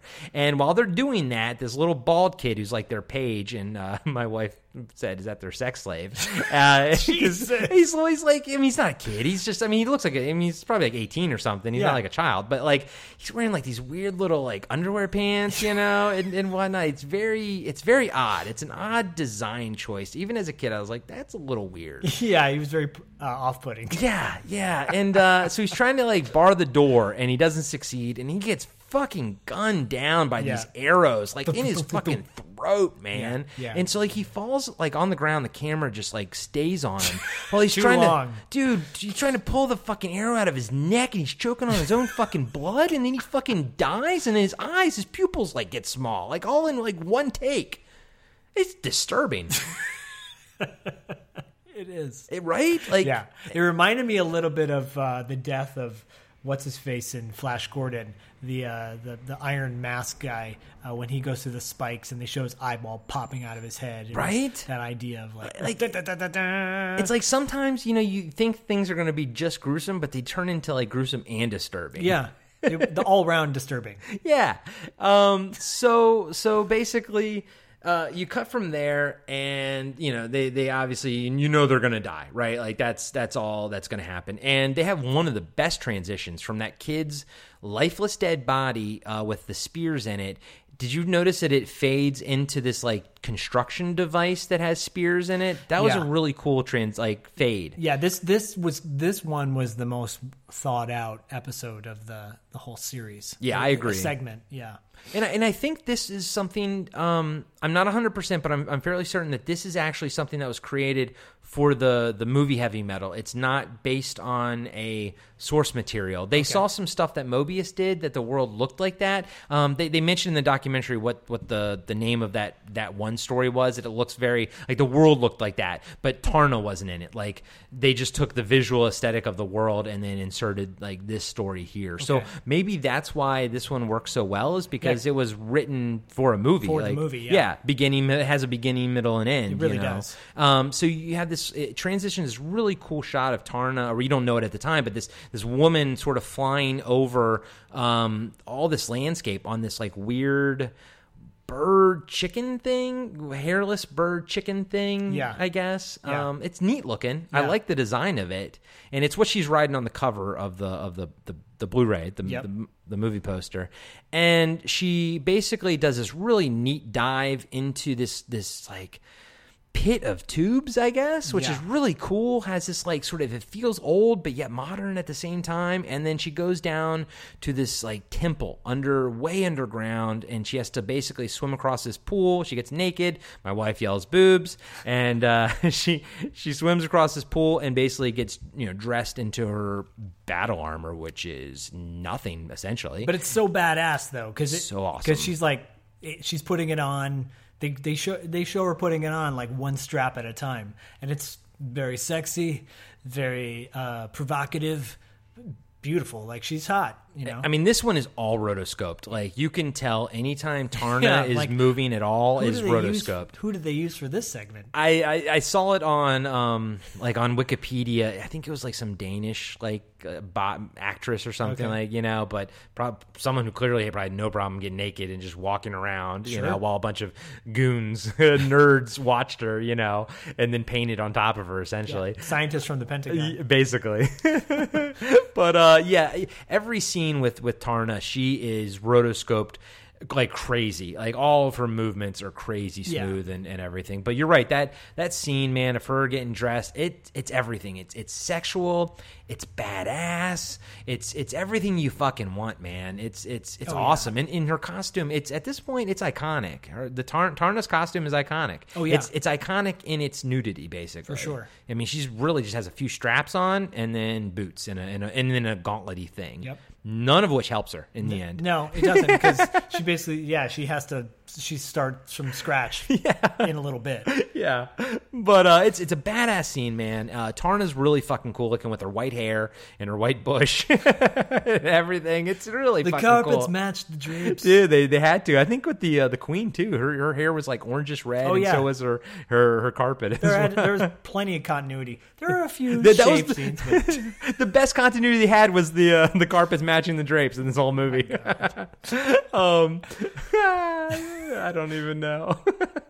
So basically she gets ready and all that kind of stuff, and so now she leaves where she was, like whatever that temple was, and now she's flying with a purpose, over the landscape, and she goes back to the city that was destroyed. That's her mandate is, if you can't help the people, you have to avenge them. That's like sort of her mandate. And she goes there and she just finds everyone dead. The marauders have already left, and she finds like the main elder guy with his head cut off, and he's clutching like this pennant, and that's what she's going to use to basically track these guys down. I said he looked like Doctor Strange.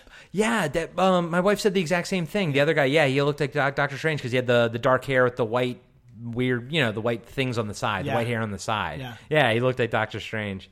And so she takes that pennant, and so that's like her lead, you know what I mean? She's like, okay, I got a lead now. So now she basically tracks down, using the amulet, she tracks down some of the marauders to this like saloon thing. She sees, like, of course they have bats that they fly on versus her like beautiful chicken bird thingy. Yeah. And so she goes into the saloon, and we are treated with a cameo, right? From Devo, yeah. That's badass. So are all the people in that weird ass band, they're supposed to be Devo, like one for one? I don't think so, but I mean, I'm not sure. I didn't really I didn't research that, but I get the sense that that's what they're going for. Yeah, because they were super weird, like this like weird funky band with weird instruments that don't make any fucking sense. Yeah. And you have to be cybernetic to sort of play them and everything. And a few of these green guys are, of course, being dicks, because it doesn't seem like they're like so bad that they have to kill everyone around them. Like, they're not zombies, but they're always dicks. Yeah. Like if they go into a bar, they're going to be dicks in there. They're just they become the dredge of of humanity. Yeah, so they're basically dicks. And they try to make a move on her. She doesn't talk at all, by the way, in this whole thing. So they try to make a move on her. She fucking just pulls out her fucking sword and cuts their fucking head off. Yeah, she beheaded them. Just straight up beheads them. And it's so awesome. It's awesome. So like squishy and thumpy. That's when the that heads... get up and clap moment. Like, yes. She's a badass. She's really fucking cool, man. Yeah. Her sword, that yellow sword, man, that's fucking badass. Yeah. So everyone's like, "Oh my god," and so she, she goes to the bartender and shows him the pendant. So now, he's like, they're over there. The Marauders are over by the mountain, the Green Mountain. Well, she probably could have figured that out on her own, but okay. The Marauders are over by the Green Mountain. She goes flying there, and she gets captured en route, basically, with some nets and everything, and. They find out that she is a Terrakian because she's got the symbol on her neck, and she's the last of the Terrakians. And the main bad guy, which I don't think we ever got his name, or did we? I called him Trapjaw because he looked like he had the Trapjaw arm with the with the buzzsaw.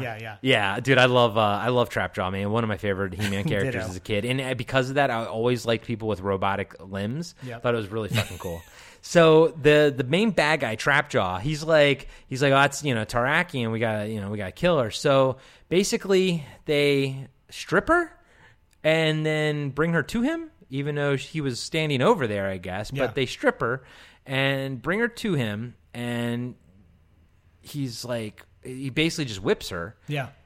I don't know why he didn't just kill her right there. She was tied down on a table. Wants to punish her. Yeah, that always thing. Torture her. A little bit. But then he throws her down a pit that she survives, and they throw her clothes down at her. Yeah. So I don't really know what's going on there. No. Should just kill her, but I guess there would be no story at that point. Yeah. Yeah. And then he orders the execution of the bird creature. The bird creature escapes, Yes. and which I like that scene where the guy gets shot in the back with That's that. so badass. Right? It's Yeah. like this point of view, like a first-person shootery sort of point of view with the gun. Yeah. And he shoots his own dude in the back, so basically. great. Yeah, that was really fucking cool. Yeah, and you don't expect that. It's super unexpected that her flying companion is going to be like Battle Cat, where it's not just a vehicle. It's an actual character. Yeah, Like, and it's actually a capable character. yes, an important character too. Yeah, the plot, yeah, clearly. agreed. Yeah, 100%. Yeah, it's really cool. I like what they did with it. I mean, obviously, weirdness aside of like why didn't they just kill her, right then and there? It was definitely a fun episode, and it kept going. Like the pace of it was a lot of fun. It just it moved quickly. It was like the old James Bond thing, like, I'm going to hook you up and then to this device, and you will die in 30 seconds if you don't figure out how to unlock it. And when I say unlock it, I mean by taking the buckle off, and then removing that buckle will set you free. But I'm not going to let you do that, am I? Oh. Yeah, it's a trope, man. Yeah. That trope just doesn't fly anymore. It doesn't. Not anymore. No, it really doesn't. If they remade this Tarna thing, they would have to change that aspect. I think. Yeah, and I'm sure the nudity would have to be toned down a little bit. Yes. God, that would suck if they made a Heavy Metal remake without any nudity. What if Disney bought it? I feel like I want to say so much, but at the same time too, yeah. Yeah, Back in the day, you might want to work sometime too. Yeah, you are a voiceover exactly. actor, so back in the day, this was totally acceptable. In my day, we could show whatever we wanted. So the bird creature goes and basically saves her, and he swoops down in there. He basically saves her, but then they don't make it too far. They get shot out of the air. The bad guys go in pursuit in their bat creature thingies, and they get shot out of the air, and they land in like a quarry type of thing. Yeah. So of course, main bad guy Trapjaw, he's gonna want to go. I got to do this one-on-one. I'm gonna go fight her one-on-one, kill her myself. He jumps down there. He shows off his little crazy blade fan by cutting through a metal pipe. He's like, oh, I'm badass, man. Yep. Trapjaw all the way, baby. Zatarna's like, she knows what she got to do, right? She got to handle her business at this point. But her bird's fucked up. Her bird gets fucked up again. Like, this is the second time now he's, like, damaged. And so he's, like, out of commission, so He's she the can't go anywhere. Jorah of characters. He's the what? He's the Jorah. Yeah. Just keeps on going. Yeah. So we have this like really cool little fight. At first Tarna doesn't do well at the beginning. His blade hand kind of gets the better of her. She gets some deep cuts in her, man. Yes. Like the arm cut and that side cut. That is some meat. Like you see the fucking meat. That's like to the bone. Yes. You ain't using that arm afterwards. There's no butterfly band-aids that are going to help that boy. No, not a million in the world will put that arm back on.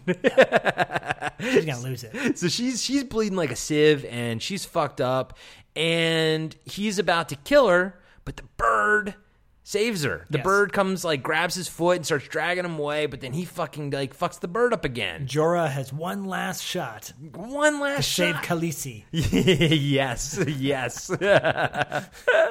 And so, like, that sort of galvanizes her because, seeing her buddy get killed, or maybe, we don't know. And, so she basically fucking takes that guy's blade thing and shoves it in his own chest. That's amazing. Which was amazing. But then my favorite shot happens where he's on his knees, she's standing up, the camera's from behind his head, essentially, and you're looking at her, but he's in the way. She punches him in the face. You don't even see it, but it goes so deep that her whole hand is covered in his green blood. Yep. So you basically know that she just caved his fucking face in. And dude, I think that's so fucking badass. Oh, yeah. She didn't cut his head off. She punched his face in.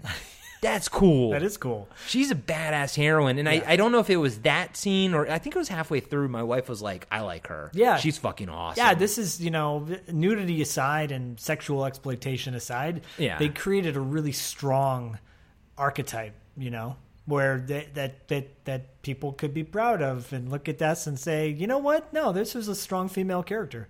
Her whole goal was like honor bound. Yep. No guy had to save her. She did pretty much everything herself, except for the one time when the bird kind of ate Trapjaw's leg. Got her that leg up. But I don't think anyone like that. Always happens with guys too in movies, right? Like the horse will do something to save. Like that's not something that will take away from her badassery. Well, yeah, the villain was the ultimate tough guy, the ultimate, he had all the power. She had to have a little bit of assistance, but every hero always does. Yeah. It's awesome, man. She was a really cool fucking character. I liked her a lot. Yeah. And that kind of so she basically, the bird isn't dead. She flies basically into the Lochnar, the mountain Lochnar. She charges herself with some kind of electricity beam and flies into the Lochnar, destroying it. Then you cut to the bookends, and it blows up there too. Yep. It basically, that destroys her there too. And then the girl runs out of the house. The house explodes with this little model shot of the house. And then that bird creature lands, and you find out that girl is basically the last of the Tarakians, yep. even though it's Earth, and the bird creature just kind of came out of nowhere. And that was it. I know. I mean, you can make your own implications. Where she came, was this a prehistoric version of Earth, or was she transported? Yeah, who knows? But that's kind of how they wrap it up, where she becomes Tarna. Yeah, or a version of Tarna, and the new Khaleesi. Basically, and flies away. We've got our movie. That's it. That's it. That's the movie right there. The climax is Tarna. So what do you think, bud? Oh, I mean, overall, it brought back all the feels of when I was a kid, of remembering how groundbreaking this film was in so many ways. Boner breaking in so many ways. But I give this 3 boners up. But overall, so enjoyable, such a fun ride, and such a great trip down memory lane nostalgia. I think that's what I love so much about our podcast, is that we're taking movies that I haven't watched in a really long time and tapping back into, okay, when I was a kid, I loved this movie. Do I still love it? Yeah, I'd say overall, I still think I would watch this movie hands down anytime again. Are you glad you own the Blu-ray? Oh, absolutely. It's only what was it, $9? $9 on Amazon? When you think about nothing costs $9 nowadays, which is really crazy. Yeah. But that final segment was, it's so much fun. I mean, my son Bodie goes, he's like, can I watch this? I said, nah, for 20 years. Not that long, but anyways, no, overall it was amazing. So much, and again, that soundtrack was the kick-ass part of it, and the voice acting, stories were bonkers. Plenty of titties to fulfill all those fantasies. To fulfill all those titty fantasies. Yeah. I give it 2 boners up. Yeah, man, I'm with you, bud. I think I've seen it more than you in my adult life, but I'm with you. Every time I watch it, I kind of find something new about it. I love it. I'm always going to love it. But I'm happy that I can see new perspective on things when I watch it with different people. Like, it was kind of cool. Like, it's as a kid, I was like, oh yeah, the Captain Stern was always my favorite. And I'm like, it's not that great, Yeah. But then I actually, like, my wife's enjoyment of the Harold Ramis one, the Alien one, kind of made me like that one a little bit more. So it's kind of neat that the same movie can give you different enjoyability out of it, But at the end of the day, I love the Tarna one, and I love the B-52 bombers are probably my two favorite, obviously. And Harry Canyon was great too. This movie is just fantastic. Yeah, go out there, and if you haven't watched this, definitely, hopefully we've given you enough insight to want to watch it, because even though we've broken down the whole film, watching it's a totally different experience. Yeah. You may know what's coming, but who cares? Like, that's part of the fun. And moving forward, we're going to be picking up a lot of weird movies that some people probably think are shitty. We're not trying to do a how'd this get made. Like, yeah. Obviously, we may not like movies rewatching them, but that's not our intention going in. We're not going into some of these movies thinking that they're going to be bad. They may turn out to be bad, but we're not going in with the intention to shit on them. No. So I hope. So I think next episode we are going to be doing Class of '84. Class of 1984. Class of 1984, which I have never seen. Oh, you're in for a treat. And I think as a kid, I always got confused with the Class of Nukem High, like the covers, or when people talk about it now, I can't in my head picture which is which. Yeah. So I'm excited to see it, and I hope I like it. You know what I mean? Like, I'm not going in to go watch it and be like, I'm not expecting to like it. I'm excited to see it. I think you will. And it's not, it's funny because posters were always a way to describe the movie to an audience. That poster gives you a different feel of what the movie is actually overall. Okay, So, great. That's cool, man. Yeah. I'm excited to dive into that, and I can't wait to hear your thoughts on it. And I love talking about heavy metal with you, man. This is awesome. This is a lot of fun. Zach, where can we find you both online and in podcasts? Online, you can find me on Instagram at Zach Schaeffer, and that's ZAKSHAFFER. I'm also on Twitter at Zach Schaeffer VO, and I'm doing the podcast with my good buddy Dustin Rubin called $2 Late Fee. You can check that out on all the iTunes and whatnot. And that's about it. Nice. I'm on Instagram at Corey Nation, and you can find me on a couple podcasts. I'm on one called Cartwright, a Seinfeld podcast with my buddy Adam. And I'm also on one called NSFW Gamer with my buddy Noah. And you can occasionally find me on the Blast from Our Past podcast, specifically the sequels, and the Monster Squad episode are some good ones. And man, we'll be doing this, and we hope you guys like it. And just so you guys know, we're recording this super early. We haven't set everything up yet, but we will have an email address and everything for you guys probably next episode. That'll be what I do next, so we can shoot that out for you guys. Can be a part of the conversation. Yeah. And, hit us up and let us know what you think of these movies, and, talk, and we'll talk about it on the air and everything. Share your thoughts. We want to know them, and what you like, what you didn't like, all that good stuff. That's right. So next up, Class of 1984. Coming at you.